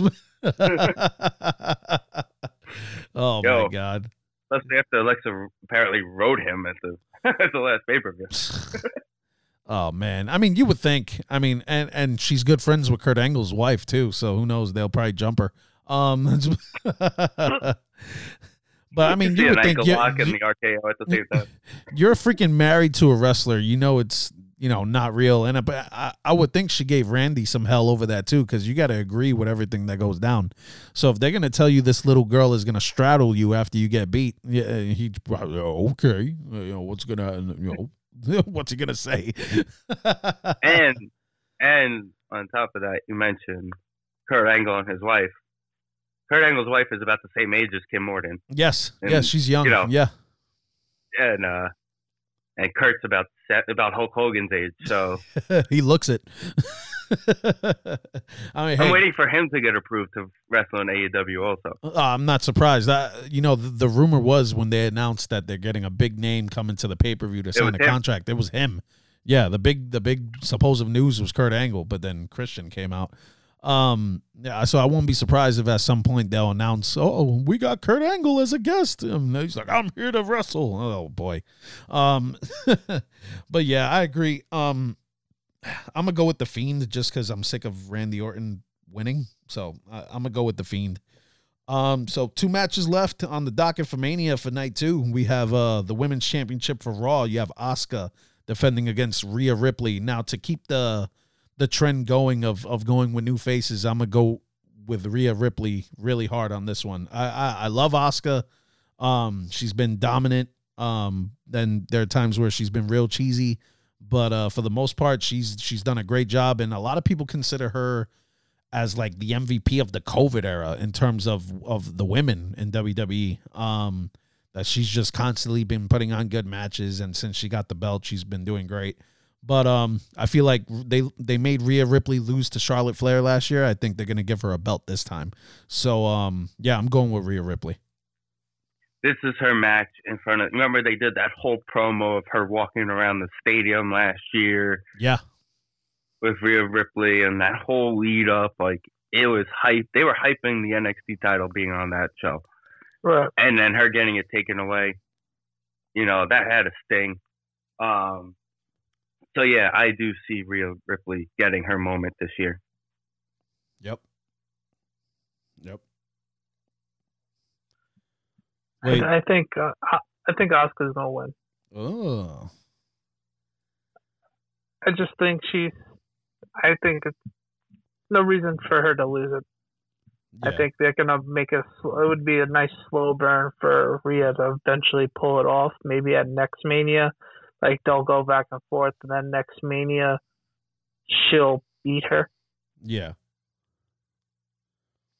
Yep. So that's the co-main. And then the the triple threat match for the Universal Championship. Roman with Paul Heyman defending against now the unleashed rated R superstar. So I'm assuming Edge is a heel at this point. So I watched something earlier. He said this on Raw. On SmackDown, SmackDown. When he had his segment sitting in the chair, yeah. Daniel Bryan had his sitting in a chair. I don't know. I'm going to say they use a lot of chairs on Sunday. Because that would defeat the whole purpose. He literally called, and it's like a reel on Instagram, and I just watched that when I muted myself earlier. Edge literally sat there, and he was like calling Reigns out. He's like, you came into this business in a 3-man group. You came into this business with your entrance coming out of a crowd. Wait, and you used the spear as your finishing move. Yep. So basically he goes, you're Samoan Edge. That's how he ended the thing. That is funny. I like that. You are Samoan Edge. I mean, it's true. Everything he pointed out, it's 100%, So this goes back to what I said earlier, right? I said that this was the match I was excited to talk about. Right? Okay. Why? Because I didn't think Jay was going to win the Battle Royal, and he did. That's fine. Whatever. That part's out the door. Jimmy's right on the edge of coming back, right? And all the reports are Jimmy's coming back to join the family at the table. Yeah. Right. So isn't this that perfect night to have Jimmy come in to keep the belt on Reigns? Keep the belt. Have Jay be the guy to almost cost him the belt, but Jimmy comes in to help him win the belt. Yeah, I can see. that. I can see because you know what's going to happen at some point. Jay is going to run out from the back, right? And at that point, Edge and Bryan probably already have ideally a game plan. The script is written for them to have a game plan, right? Handcuff or whatever.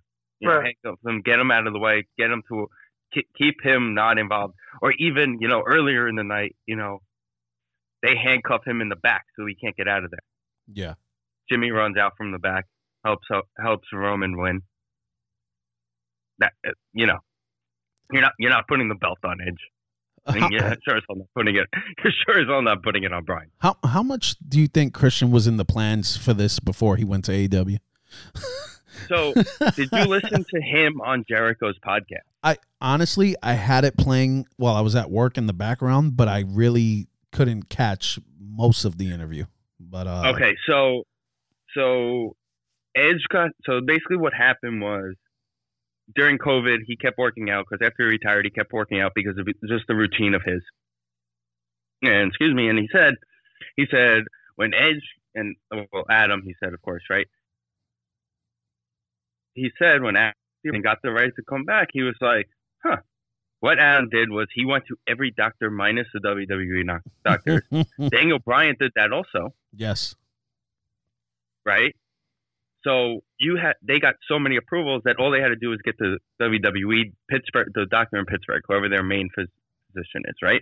Yeah. And he said he went to him, he got the approval, but there wasn't really any plan. And even because he's done a bunch of segments and he's done a bunch of things. And he said when he came back for that quote unquote non-sanctioned match, yeah, they did it in a way of protecting him, but he felt so good after. He had no reason why he couldn't believe he could pass those physicals. Yeah.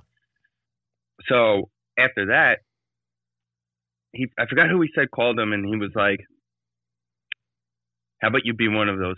You be the surprise entry this year. You be the edge of this year's Royal Rumble." Yeah.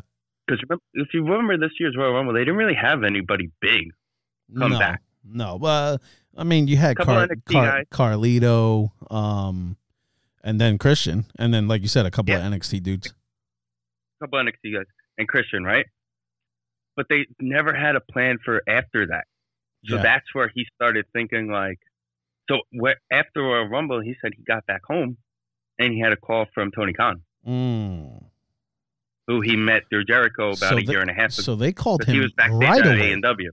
They called him right away after that Rumble. Yeah. So it got to put in his mind, and he literally was like, I thought about it for a couple of days. He went to WWE. He went to talk to them. They said, we don't really have plans. We don't really have an idea. Do you have anything?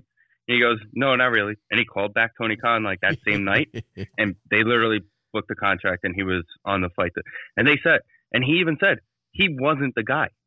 When Paul White made the announcement, apparently they still didn't have the guy. He said it was Saturday night, the night before. They booked it. He flew out. Wow. That is crazy. So yeah, he like, it wasn't even that he did, like, he didn't want to go to he didn't want to go to AEW. He wanted to stay, help out Edge, try and do one of their things again. Yeah. How great would it be to watch Edge and Christian win the tag team titles again? That would have been great. I'd rather watch that, for a month than watch Edge get his ass kicked in a triple threat match. Let's face it, this type of match is to protect Edge and Bryan. You could imagine the promos that would have been New Day versus Edge and Christian. With the kazoos, music instruments, the kazoos and the trumpet, the trombone. Yeah, that would have been real entertaining. But I mean, with this match, I could see the two Usos getting involved. I could also see Edge just going nuts like he's been going lately and just hitting everybody with chairs. Now, like I said earlier, this doesn't give me the same feel that in 2014 or 2015 that this underdog is being held down by Triple H and Batista and Randy Orton and, Stephanie McMahon calling him a B+ player. Like, this does not give me the same feel as the Yes Movement. This gave me the feel of a whiny, complaining Daniel Bryan being entitled, thinking he belongs in the main event and weaseling his way into the main event of WrestleMania. And this is not Randy Orton and Dave Batista. This is Roman Reigns and Edge. It's a totally different dynamic of a match. I really don't know where to go, but honestly, just like you, was it you, Steve, that said, or Dan, that you said you really don't want Bryan to win it this time? That was Steve. I don't want to see him win it again. Yeah. It's time for Daniel Bryan to realize, like, all right, you're a little guy. Go fight Darby and go have some good matches with Kenny Omega and Darby in AEW and leave us alone. And I guarantee you, Brie would love to be in AEW too wrestling. So have fun. Yeah, because those Bella twins, they don't need to be wrestling anymore either. I mean, Nikki hasn't wrestled since Rousey. Her neck. I want to say she had the match with Rousey at that Women's Evolution pay-per-view that they had a couple years back. But Brie's never been good in the ring. If anything, she's dangerous because she's hurt people before. I remember she kicked poor Liv Morgan in the face for real a couple of times, and she busted her up, and she dove through the ropes before a few times and missed and landed on it. She's just she was never a good wrestler. I mean, Nikki got good later. But Nikki actually got decent. Yeah, I agree with that. Out of the two of them, Nikki by far is the better wrestler. But the fact that she said it. Nikki also said it at the Hall of Fame speech. She said if it wasn't for John, she probably wouldn't even be saying it. If it wasn't for Cena, and you would think Brie dated the better wrestler, and Brie got married to the better wrestler. You would think she would have got better. Yeah, but if you look at it, Cena was the harder worker. Yeah, and that's what made the difference. Yeah, in terms of working out and becoming an athlete and stuff, oh yeah, you're definitely gonna get more out of Cena than you will probably Daniel Bryan. But I would think in terms of technical ability, Brie would have been a way better worker. But Nikki is, she's a thicker girl than Brie. She's, the bigger sister. And even though they're identical twins, Nikki's always been a bigger girl. But, like I said, she was by far way better in the ring than Brie was. But the fact that both of them are Hall of Famers is kind of like, all right. Yeah, but if you're going to put one in, they made us enough money. Yeah, exactly. I'm going to go with Roman. Just for the pure fact of he's finally what we've been wanting a Roman character to be. Yes, I agree. All these years. And it'd be a disservice to him if they decide to just give it to Edge, who is just a quick, all right, thanks, Edge, for coming out. And, a nostalgic storyline with either him and Daniel Bryan. As much as I love Bryan, it has to be Roman Reigns. It has to be. Yeah, I mean, if it isn't, that's a big disservice for him of how you built him up for the last year, 6 months with the whole big dog and the head of the table and with Paulie. You can't do it. You just can't. You can't. I mean. It is very rare that a WrestleMania will end not with a happy ending. If right. Like when was the last time that we can go off the top of our dome and see a guy, a big heel that the fans really don't care for, actually the last match on the show get the win and the crowd goes home like that? It's been a while, I want to say. Oh, definitely. Because even been a while, but it has to happen. And this is the first time that he's actually with the real crowd with this character. Yes. So it has to happen. And what's the probability Roman gets cheered? More fans will actually like him now. Yeah. That's just how everything goes. I think you just gotta see it out, Yeah. What's the probability that Tampa Bay crowd actually cheers Roman Reigns this time? I think you'll be more surprised than people actually think, because we've been seeing him be this a lot for a while now, and it's I think more people should start gravitating towards it. You know what I mean? Yeah, because that Mania crowd is very fickle. They'll cheer someone you wouldn't expect, or they'll boo someone you wouldn't expect. Do you honestly think they would cheer Roman over Edge and Bryan at a WrestleMania event? No, definitely not. No way. Yeah, that's the thing. He's finally, like you said before, he finally has this character that people can really get behind, and he has the manager that can pull it off in terms of speaking. But then you put him against two of the most popular guys in the past 20 years in the same ring.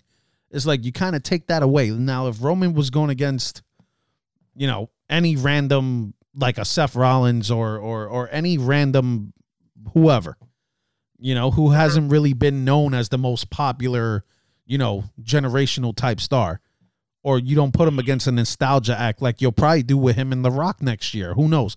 But you put him in the ring finally with this character. They're in LA in 2 years. Oh, there you go. So they'll probably do the Hollywood thing with Rock. That'll probably be Rock's retirement match. Well, what I was thinking was, there's for the next year, you could build up the Cena Roman match at Mania next year, where he's like, hey, you remember when you called out The Rock for selling out? Well, look at what you're doing now, right? Yeah. And then, in 5 years from now, we'll have someone else do it to Roman when he leaves to go do movies. Do you think Roman has enough charisma to be an actor?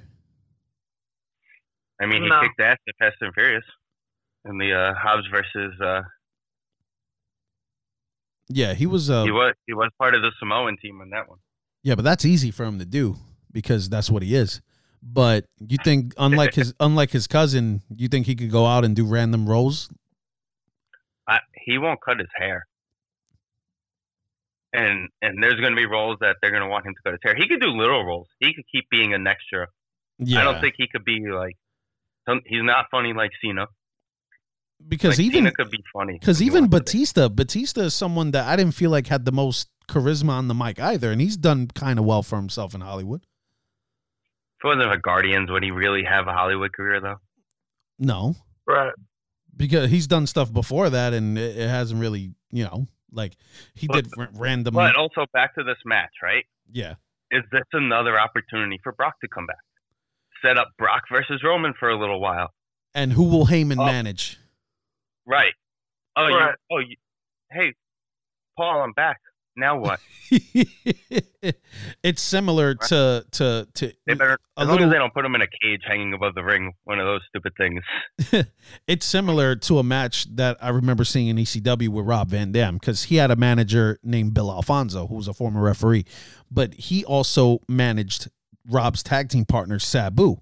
And Sabu challenged Van Dam for his ECW television title, and Bill Alfonso literally managed both of them. When one will take over, he'll celebrate Rob Van Dam, or if Sabu will take over, he'll celebrate Sabu. And when the match was over, whoever won, he'll go with that guy. But as the champion was leaving, he'll pick up the other guy and take him with him. So it was like a dynamic where he told the story of how he managed both these guys at the same time, even though they were fighting each other. So that could lead into, if Brock goes after Roman Reigns, Heyman could just call it right down the middle and manage both guys, and eventually just have them together. Now, you mentioned maybe having Brock and Lashley be a team, but what if Brock and Roman are on the same team? What if Brock comes out and spears and like F5s the other guys and gives Roman the belt? Be like, okay, and now all of a sudden Brock is kind of playing a pseudo bodyguard for Roman Reigns, like if Roman needs one. Who's like, you know what I mean? Well, if you remember, a lot of the reports for last year was Brock was the one that wrote McIntyre winning. Brock was the one that kept saying, this guy earned this, let's let him win it. Granted, Brock knew he was going to take the next 6 months off anyway. And if you remember when there was one point before the Mania match where I think McIntyre hit Brock with a Claymore on Raw, and then Drew was celebrating, and Brock was like, pick up the damn belt. And then while he was on the ground, and then Drew took the belt. Brock was helping. Yes. So maybe this could be another scenario where it's like, okay, I'm going to come in, I'm going to kind of be helping Roman, Now you get the two heels working. Now you get more heel on that. Yeah. Yep. By the way, speaking of guys who've come back nights after WrestleMania, Brock Lesnar. Yeah. Uh-huh. After he went to UFC. He could show up. Absolutely. He could show up by the Monday. Remember when Brock on that Raw, nobody expected it? And Cena was just standing in the ring? Yeah. Yeah, I remember exactly where I was. I was in my parents' house. I was only married for like a few months, but unfortunately my wife's apartment at the time before our wedding kind of burned down and got water damage and stuff. So we had to stay in my parents' house for a few months in Yonkers before we got a new place. And I'm watching that show, and Cena's standing in the ring waiting for The Rock, and then all of a sudden Lesnar's music comes on. And I was just like, oh shit. And I was just bugging out. Like it was not expected, because I thought Brock was done with wrestling, period. Even being done with UFC, I didn't ever expect him. He was one of those guys like Bret Hart that you never expected to come back to WWE, but eventually, Vince gets you. You know what I mean? So, and now it's Triple H that's dealing with everybody. So, they throw enough cash at you, and Triple H, you talk with Triple H, they'll end up making amends and bringing you back. But yeah, I can see. Or maybe they'll throw us all off because Hogan and Titus O'Neil are hosting, so maybe they'll come out like the New Day did, New Day did a couple years ago. This is now a triple threat match.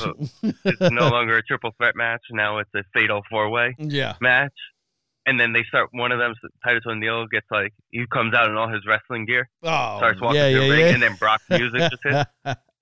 And then Heyman plays it off like he had no idea that Lesnar was coming out. And Roman's like, what the hell is this, Paul? Or whatever. And, it'll be interesting. And Paul goes with Lesnar. Yeah. That would be the story. Mm-hmm. Be like, you're the head of the table, but this is the beast. He does his announcement. This is the beast of the table. Yep. That would be something.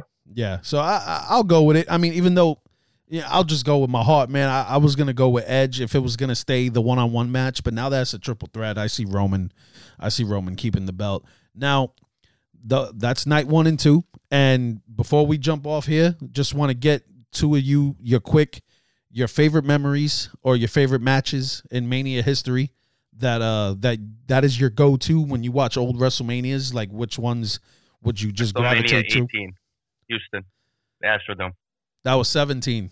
Yeah. 17. Sorry. Yeah. 18 was Canada. It was Canada. Yeah. 17. Even though I enjoy 18 as well. The table ladders and chairs match for the tag titles. Mm-hmm. You had that night. You had the Shane versus Vince match that night. Yes. Yep. Triple H and the Rock and Taker, Biker Taker. Yep. And then That's when Austin turned heel and joined Vince. Austin went corporate. Yeah, Austin went heel.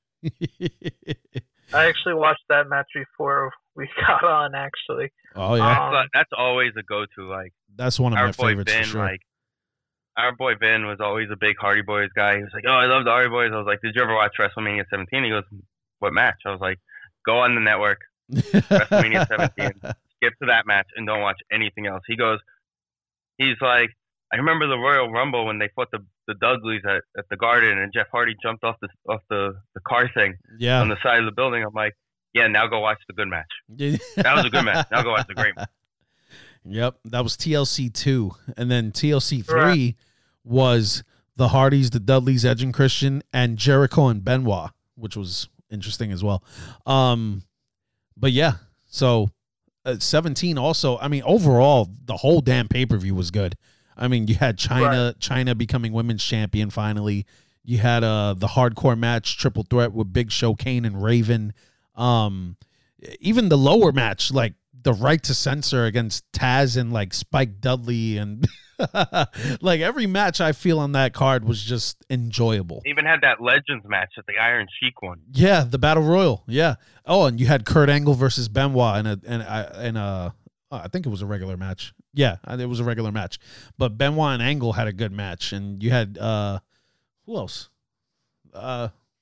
Looking up the full card right now. Yeah, I think it was just an amazing card that night. And then with 18, you had Hogan and The Rock, NWO Hogan. Right. You had Justin Credible and X-Pac versus Grandmaster Sexy and Steve Blackman. Yeah, that was a dark match. Yeah. Jericho versus William Regal. Jericho and Regal, yes. Even that was good. That was a good match, Taz and the APA versus Right to Censor. Taz and the APA, that's right. Kane, Raven, Big Show, Hardcore Championship. Eddie Guerrero versus Test for European title. Yeah, Perry Saturn and Dean Malenko helped him win that match.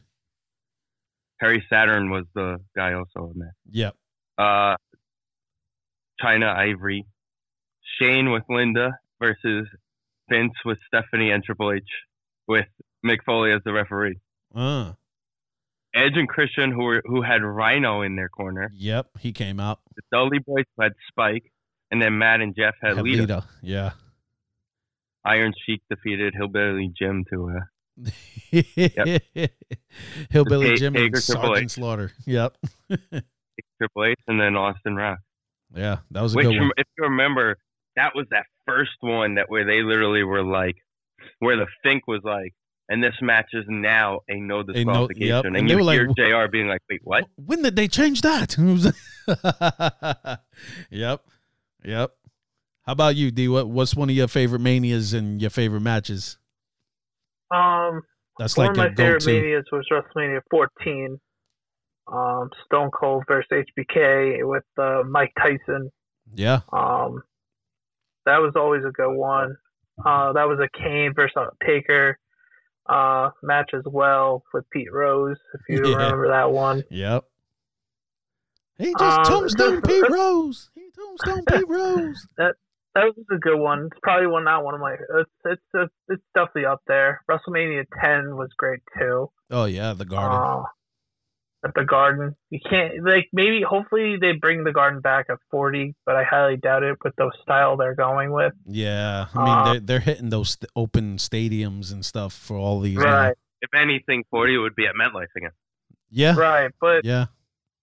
They really want to do like the anniversary thing. It would be MetLife. Right, but it would be cool for nostalgic reasons. But you're probably right. I'm trying to think. Minnesota yet? Since they opened their new stadium? No. Not yet. Not yet. Weren't they supposed to? They were supposed to, like maybe, I think before they did New Orleans again, I think they were going to do it, but they chose to go with New Orleans. I still think one of my all-time favorite manias was WrestleMania 30 with Daniel Bryan. Till this day, yeah. That was a pound good for one. pound, I've never been more invested in a match as an adult. And like, and he had two good matches that night because he had the opener with Triple H. Like that whole night, and then they did it again with Becky Lynch, which was like, it was cool, but whatever.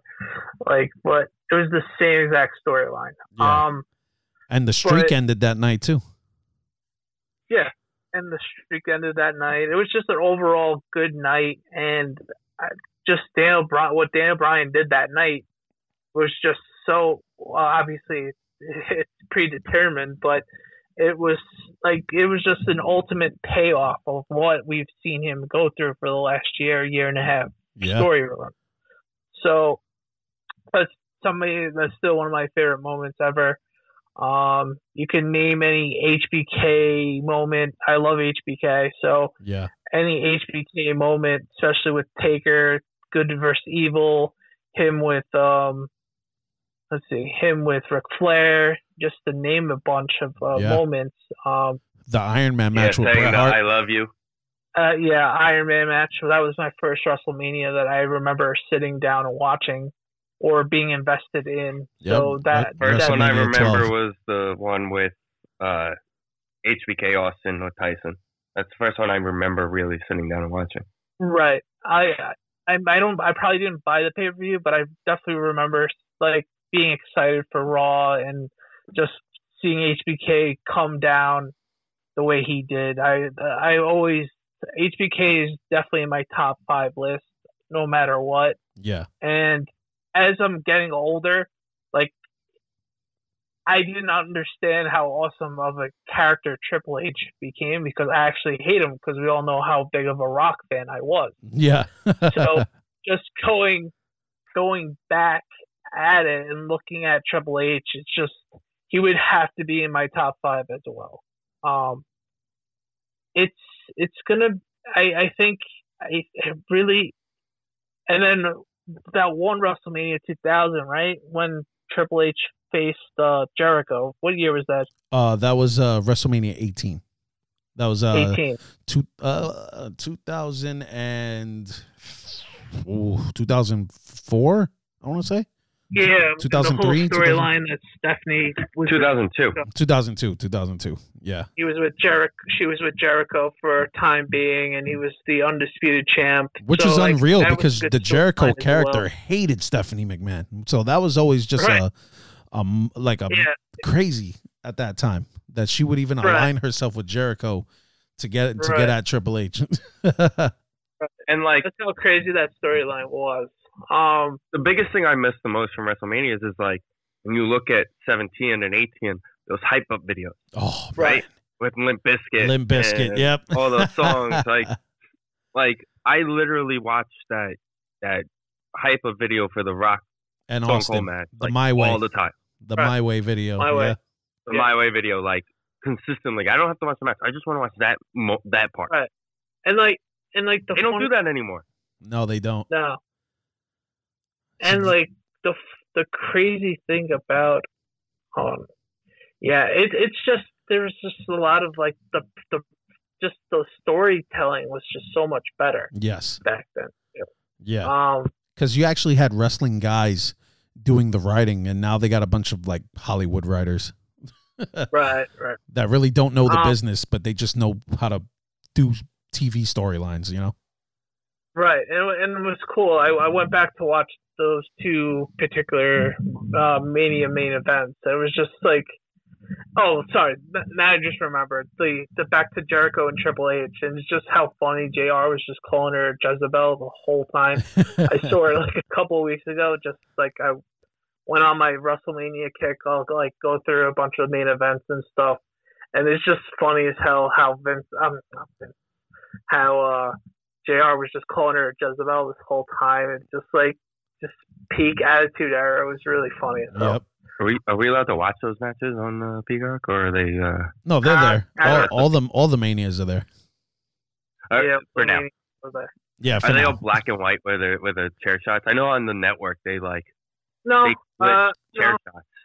No, they show Steve Austin just destroy The Rock with chairs. Yeah, with McMahon. So they did not. I think the network, like if they showed a clip of that, like on Fox or like regular television, they'll black it out. But I think for the network, they kept it genuine in terms of like showing that match, blood and all that stuff. Stone Cold giving the finger and everything like that. Yeah. So. Yeah. So they kept some of that stuff. Like for me, the first WrestleMania I can remember actually sitting through, like sitting with my family and stuff like that, was probably WrestleMania 8. Back in 92. But I knew they had the previous WrestleManias because I had them on cassette, and I still do. I have my old cassette somewhere in the garage, and I think they started with like WrestleMania 4, then 5, 6. I remember I have the cassettes of those. I didn't have 1, 2, and 3 on cassette, so I'm just assuming my family just started watching it from 4. But yeah, I remember sitting watching WrestleMania 8, and it was Hogan against Sid Justice, and it was the return of the Ultimate Warrior at the end of that match, and being excited about that. Then that match, that Mania also had Ric Flair versus Macho Man Randy Savage with Mr. Perfect out there and Miss Elizabeth and all of them. Now, as I got older, it kind of got me mad because I was like, yo, you got Hogan and Flair in their primes, and you don't put them in a match at Mania. As I got older, that kind of pissed me off. Yeah, that was a big miss. Yeah, and they kind of did the similar thing, even though I think it went perfectly with Rock and Hogan. But can you imagine if they had Rock against Scott Hall and Hogan against Austin? Like, what type of reaction that would have got? Because the crowd in Canada cheered Hogan over Rock, but would they have cheered Hogan over Austin? That's always been a question for me, but we would have never got a chance to see it because they chose to go the opposite way. The other thing you got to remember from that night was Nash didn't fight. No, right. No, they had him backing up Scott Hall. Right. Which meant where was his match? But that was where was Triple H? Scott Hall's cell was a particularly awesome. Well, yeah, no, 100%. But why is your other big name Triple H not fighting Nash, Kevin Nash, right? Yeah, well, or finding somebody else big on the card at the time. Well, remember Triple H won the Rumble. That was his return, so he was going to fight the champion either way. So he wasn't going to end up being in that NWO storyline. He ended up being in that NWO storyline later on when it was Hogan was out of the group already and Nash was the leader, and then they brought in Shawn Michaels, and then that's when they wanted to recruit Triple H to join the NWO, and he ended up not doing it, and then he had a little one-off match with one of those guys. But I think they had a missed opportunity there, and I think, honestly, as good as that match was with Rock and Hogan, I don't think Hogan would have turned babyface red and yellow the next night if he would have had that fight with Austin. Because I think Austin is just at that level, even back then, where I don't think even the biggest of legends would got a pop over Steve Austin if they would have went one-on-one. But it would have been interesting. It would have been interesting to see that. I mean, like I said, it went perfectly. That was the night they went crazy with the Flair and his son. Yeah, against Taker. I think he wrestled Biker Taker that night. Yep. And but it was heel Biker Taker. Yeah. So Taker was I want to fight Flair, but the only way I'm doing it, if he doesn't want to do it, I'm going to make him want to do it. Yeah, and he beat up David Flair, who was Arn Anderson. Yeah, he beat up Arn Anderson, and the lead up to the match, he beats up David Flair, who was actually kind of a mid-card star in WCW, but WWE just used him to get his ass kicked, and then they kicked him out the door. David Flair wasn't that big. He wasn't that good, but he rode that Flair name as long as he could, but he couldn't make it to WWE. My favorite, probably still one of my favorites is WrestleMania 6, seeing Hogan and Ultimate Warrior go one-on-one. It was the first time they had not only two baby faces main event against each other, but they also had the Intercontinental title go against the WWE title in the main event as well. and they passed the torch from Hogan to Warrior, not knowing that Warrior would not pan out and hold him up for money in a few months. So by the time WrestleMania 7 came around, the title was on Sergeant Slaughter, and he lost it back to Hogan. So, Mania's had plenty of great pay-per-views and plenty of great main events. They've had some duds too, but Mania is always going to be the main show of all pro wrestling, no matter how big AEW gets, no matter how big New Japan would get in America, even though I don't think it's going to get that huge in America. But once WrestleMania time comes around, everybody's going to be watching Mania for sure. I'm very intrigued with a little bit of amount of time they've had since they announced fans, the kind of entrances they would have. Yeah. Because normally on a good WrestleMania, the entrances are the key, right? Yeah. Right. The entrance is to make or break a WrestleMania in a way. What kind of events? Like, so I don't know if you saw the stage. They built out basically not the actual Buccaneer ship that they have. They built out another Buccaneer ship in like the end zone, which is where they're going to come out of. Interesting. So they're not going to. So it looks like they're not going to use, quote unquote, use the regular ship, but they may use it. Like, no, they definitely are. But yeah, so they made another one with the flags, like on the ship. It's the WrestleMania logo. Yeah. I didn't really get to see the ring itself, but yeah. So the stage, it doesn't look like it's a big ramp. So I'm intrigued to see if they're what the plan is. Yeah. Also, you got to realize, like, tonight's SmackDown, we're recording Friday night, right? Tonight's SmackDown was recorded the other night because they got out of there. Yeah, right. Exactly. Yeah. I mean, before they announced the cage match for Strowman and Shane, I could have swore, I was like, oh, Shane's going to jump off the ship. He's going to right. He's going to do some crazy dive off the ship. At least that would be different, and we would want to see it. Yeah. And there's definitely going to be pyro coming out of the ship because they notoriously do it for every big play and touchdowns. And yeah. Draw points. And also on top of that, remember last year, Kevin Owens literally said, I will jump off the ship in that building if I have to. Right. So do they incorporate that this year? Because remember, they changed it to the sign last year. Yeah, that's right. Yeah. Yeah. And he'll do it. I mean, when he had that match at the Rumble with Reigns, he took the forklift all the way up to the top and dove off of that. Right. He almost won that match because they screwed up. Yo, they botched it hard because he couldn't get out of the handcuffs. I was like, they're going to count to 10. They handcuffed him wrong. They handcuffed him too low, so Heyman couldn't get his fat hands in there to uncuff him. And he had to knock the ref out into a lap. That poor ref. Not expecting to get knocked out cold. Yo, I was like, how are they going to get out of this? So I was like, he's going to count to 10 and he's still going to be handcuffed. I was like, well, they're going to have... Yo, can you imagine... Yo, they should have let it go. Referees have been fired before because there have been times. I remember one time in particular, Kane, I think, wrestled. I don't know if it was like Shane Helms or he was the Hurricane at the time or somebody else. I forget what the deal was, but they went for a pin and Homeboy didn't kick out in time, and the ref had to count 3. The Rock, didn't he face? Wasn't it against The Rock? I forget, but wasn't it The Rock versus the Hurricane? And the Hurricane beat The Rock. Yeah, he definitely did. He definitely got a win on him. But I don't know if that was the occasion. But I remember that particular referee, and he was new. That was a new referee, and he ended up getting fired over it. I was like, but I mean, come on, man. What do you expect the ref to do? So, yeah, sometimes it's not the ref's fault. Yeah, exactly. Like, yo, if I'm sitting there counting 1, 2, and I'm coming down. And Homeboy ain't kicking out. It's your job to get up. Yeah. What do you expect him to do? I would have counted to 3, too. Come on, man. I was like, yeah. Ugh, I don't know. WWE is weird with their rules. Like, things you can't say, things you can't do, whatever. Yeah, but even they said, like the next day, like they said, like it was online that Roman Reigns had to improvise and throw that ref and trip the ref into the light post. Just so to knock him out so he didn't get counted out. Yeah.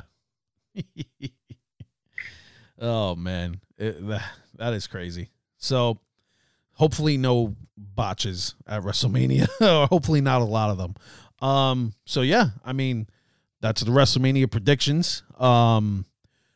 Unless you guys got anything else, I think we're good here. I want to give a shout out. What's that girl referee's name? Becky. It's gonna be her first time in front of a crowd too. Was it Becky Phillips on the main event? I want to say Becky Phillips. I think that's her name. I'm not 100%. Jess? Huh? Is it Jess?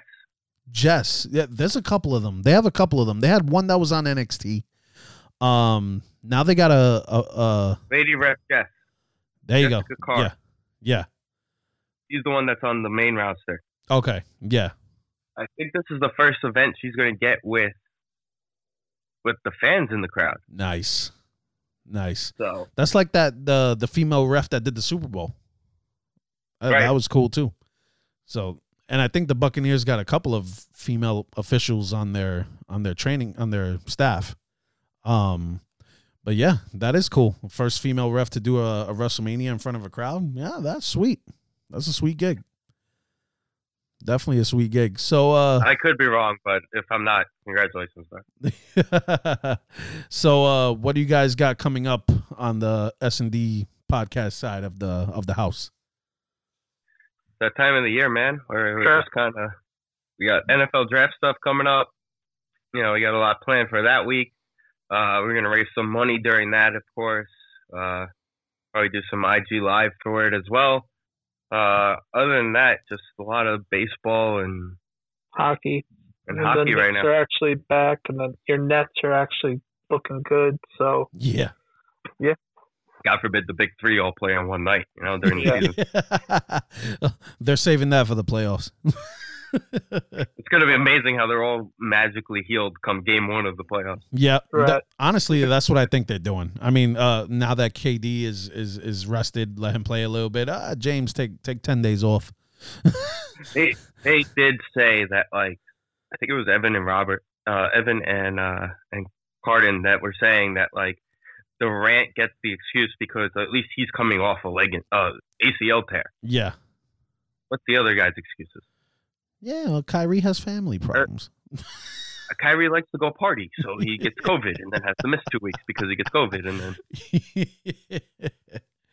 yeah, and then Blake Griffin all of a sudden is dunking on everybody now. It's like, okay. Who would have thought Blake Griffin and LaMarcus Aldridge would randomly learn how to play basketball again when they become there? I mean, it kind of reminds me of like when Vince Carter wanted out of Toronto, and all of a sudden he's like, I don't want to dunk no more. I don't want to do this no more. All of a sudden he gets traded to Jersey at the time, and the first thing he does is yam it on Alonzo Mourning. So Jason Kidd. I was like, holy shit. I was like, well, it looks like he's dunking again. I mean, look at Randy Moss. When he was with Oakland, he didn't want to do nothing. He didn't want to be there. He took a nice vacation to Oakland, okay? Yeah. Leave the guy alone. Then he goes to New England and scores like 32 touchdowns in one season. It was like, yeah, when guys don't want to be places, they're not going to produce for you. Like, you know what I mean? If they feel, you know, they don't want to be there, so they go somewhere where they want to be. All of a sudden, they're putting an effort. So, I mean, what's the probability of the Nets and the Lakers not making the finals? Who's betting money on that? Nah. Whatever. LeBron's too busy worrying about Space Jam being good. Not for nothing. The trailer looked pretty good. I ain't even gonna lie. It looked all right. We're gonna have King Kong in 2 movies back to back. So it's kind of interesting that he wanted like the Iron. I'm just happy that's coming out on HBO Max, so I can shut it off as quickly as I need to. Yeah, that's I don't have probably seeing that is just gonna make me want to see the original one and call it a day. I almost watched that the other night. It was on HBO Max. I was like, oh, maybe I should watch it. I was like, I don't feel like watching bad graphics right now. You don't want to see the Monstars? Listen, all I know is MJ won with Bill Murray, so there's no way LeBron's gonna be able to beat that. Yeah, Bill Murray. If we're gonna call anybody a GOAT, that alone makes Mike MJ better than LeBron. And listen, he beat the Monsters with Bill Murray and Newman. Oh, what was his name from Seinfeld? Was on the roster also. The equipment manager.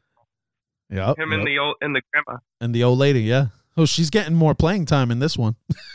From what I saw in the trailer. Oh, God. And it's like a weird, like, I don't know. I guess, I don't know. It's got a weird story to it. Yeah. Like the way they show LeBron getting in there is kind of like, all right. It's not like, I mean, they updated it to the technology. Yeah. You know? When the first one, the Warner Brothers like portal was like under the golf course or something like that in the first one.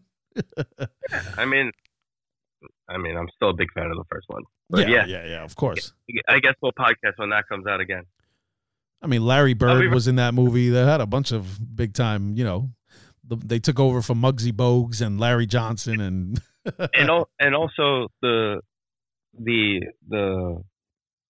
team he's got to beat in this one, LeBron, is like Damian Lillard, Anthony Davis, a couple WNBA players, another NBA player, like legit players. Yeah. Not their souls. Not their basketball talents. Like it's them. Well, he's going to have help from the Iron Giant and King Kong and other random. Superman was the first and time. Superman was on there too. So maybe, what's the dude's name that plays him? Henry. Maybe he'll make an appearance in the black suit. Just re-signed to do more Superman movies. There we go. I mean, he's good. I like that guy as Superman. He does a good job. How'd you feel about the Justice League 4-hour extravaganza?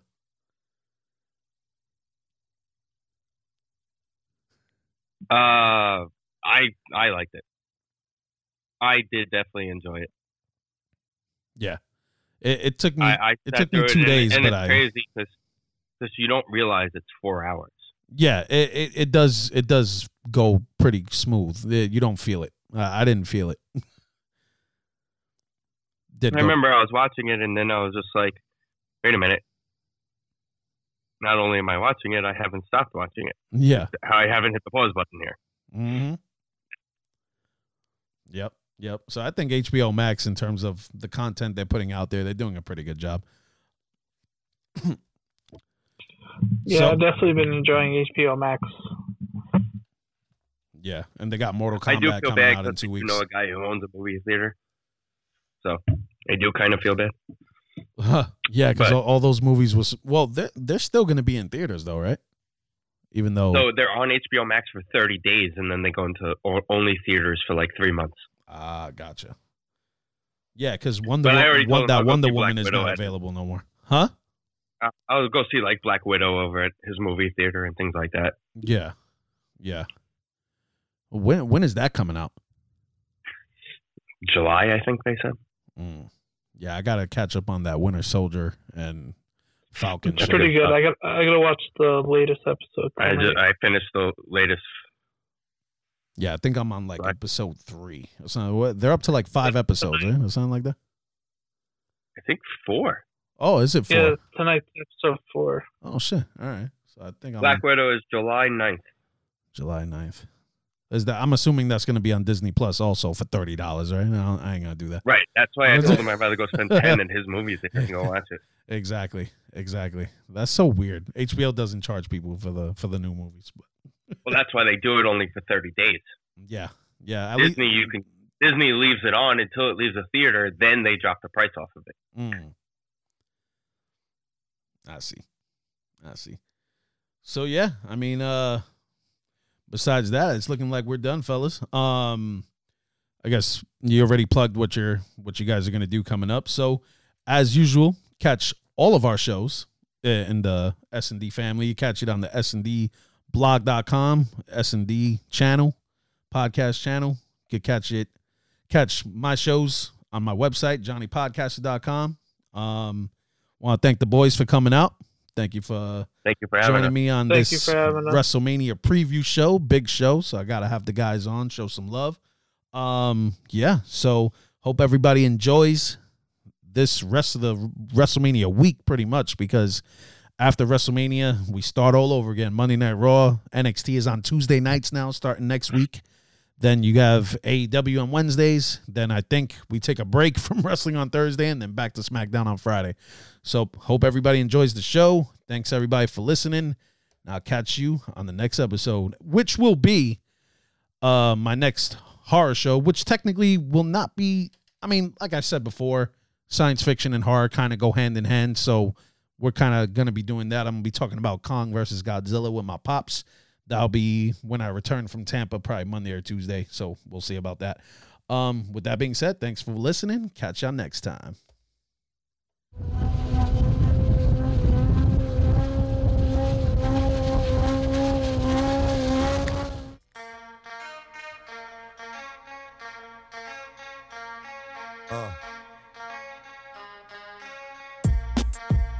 Sub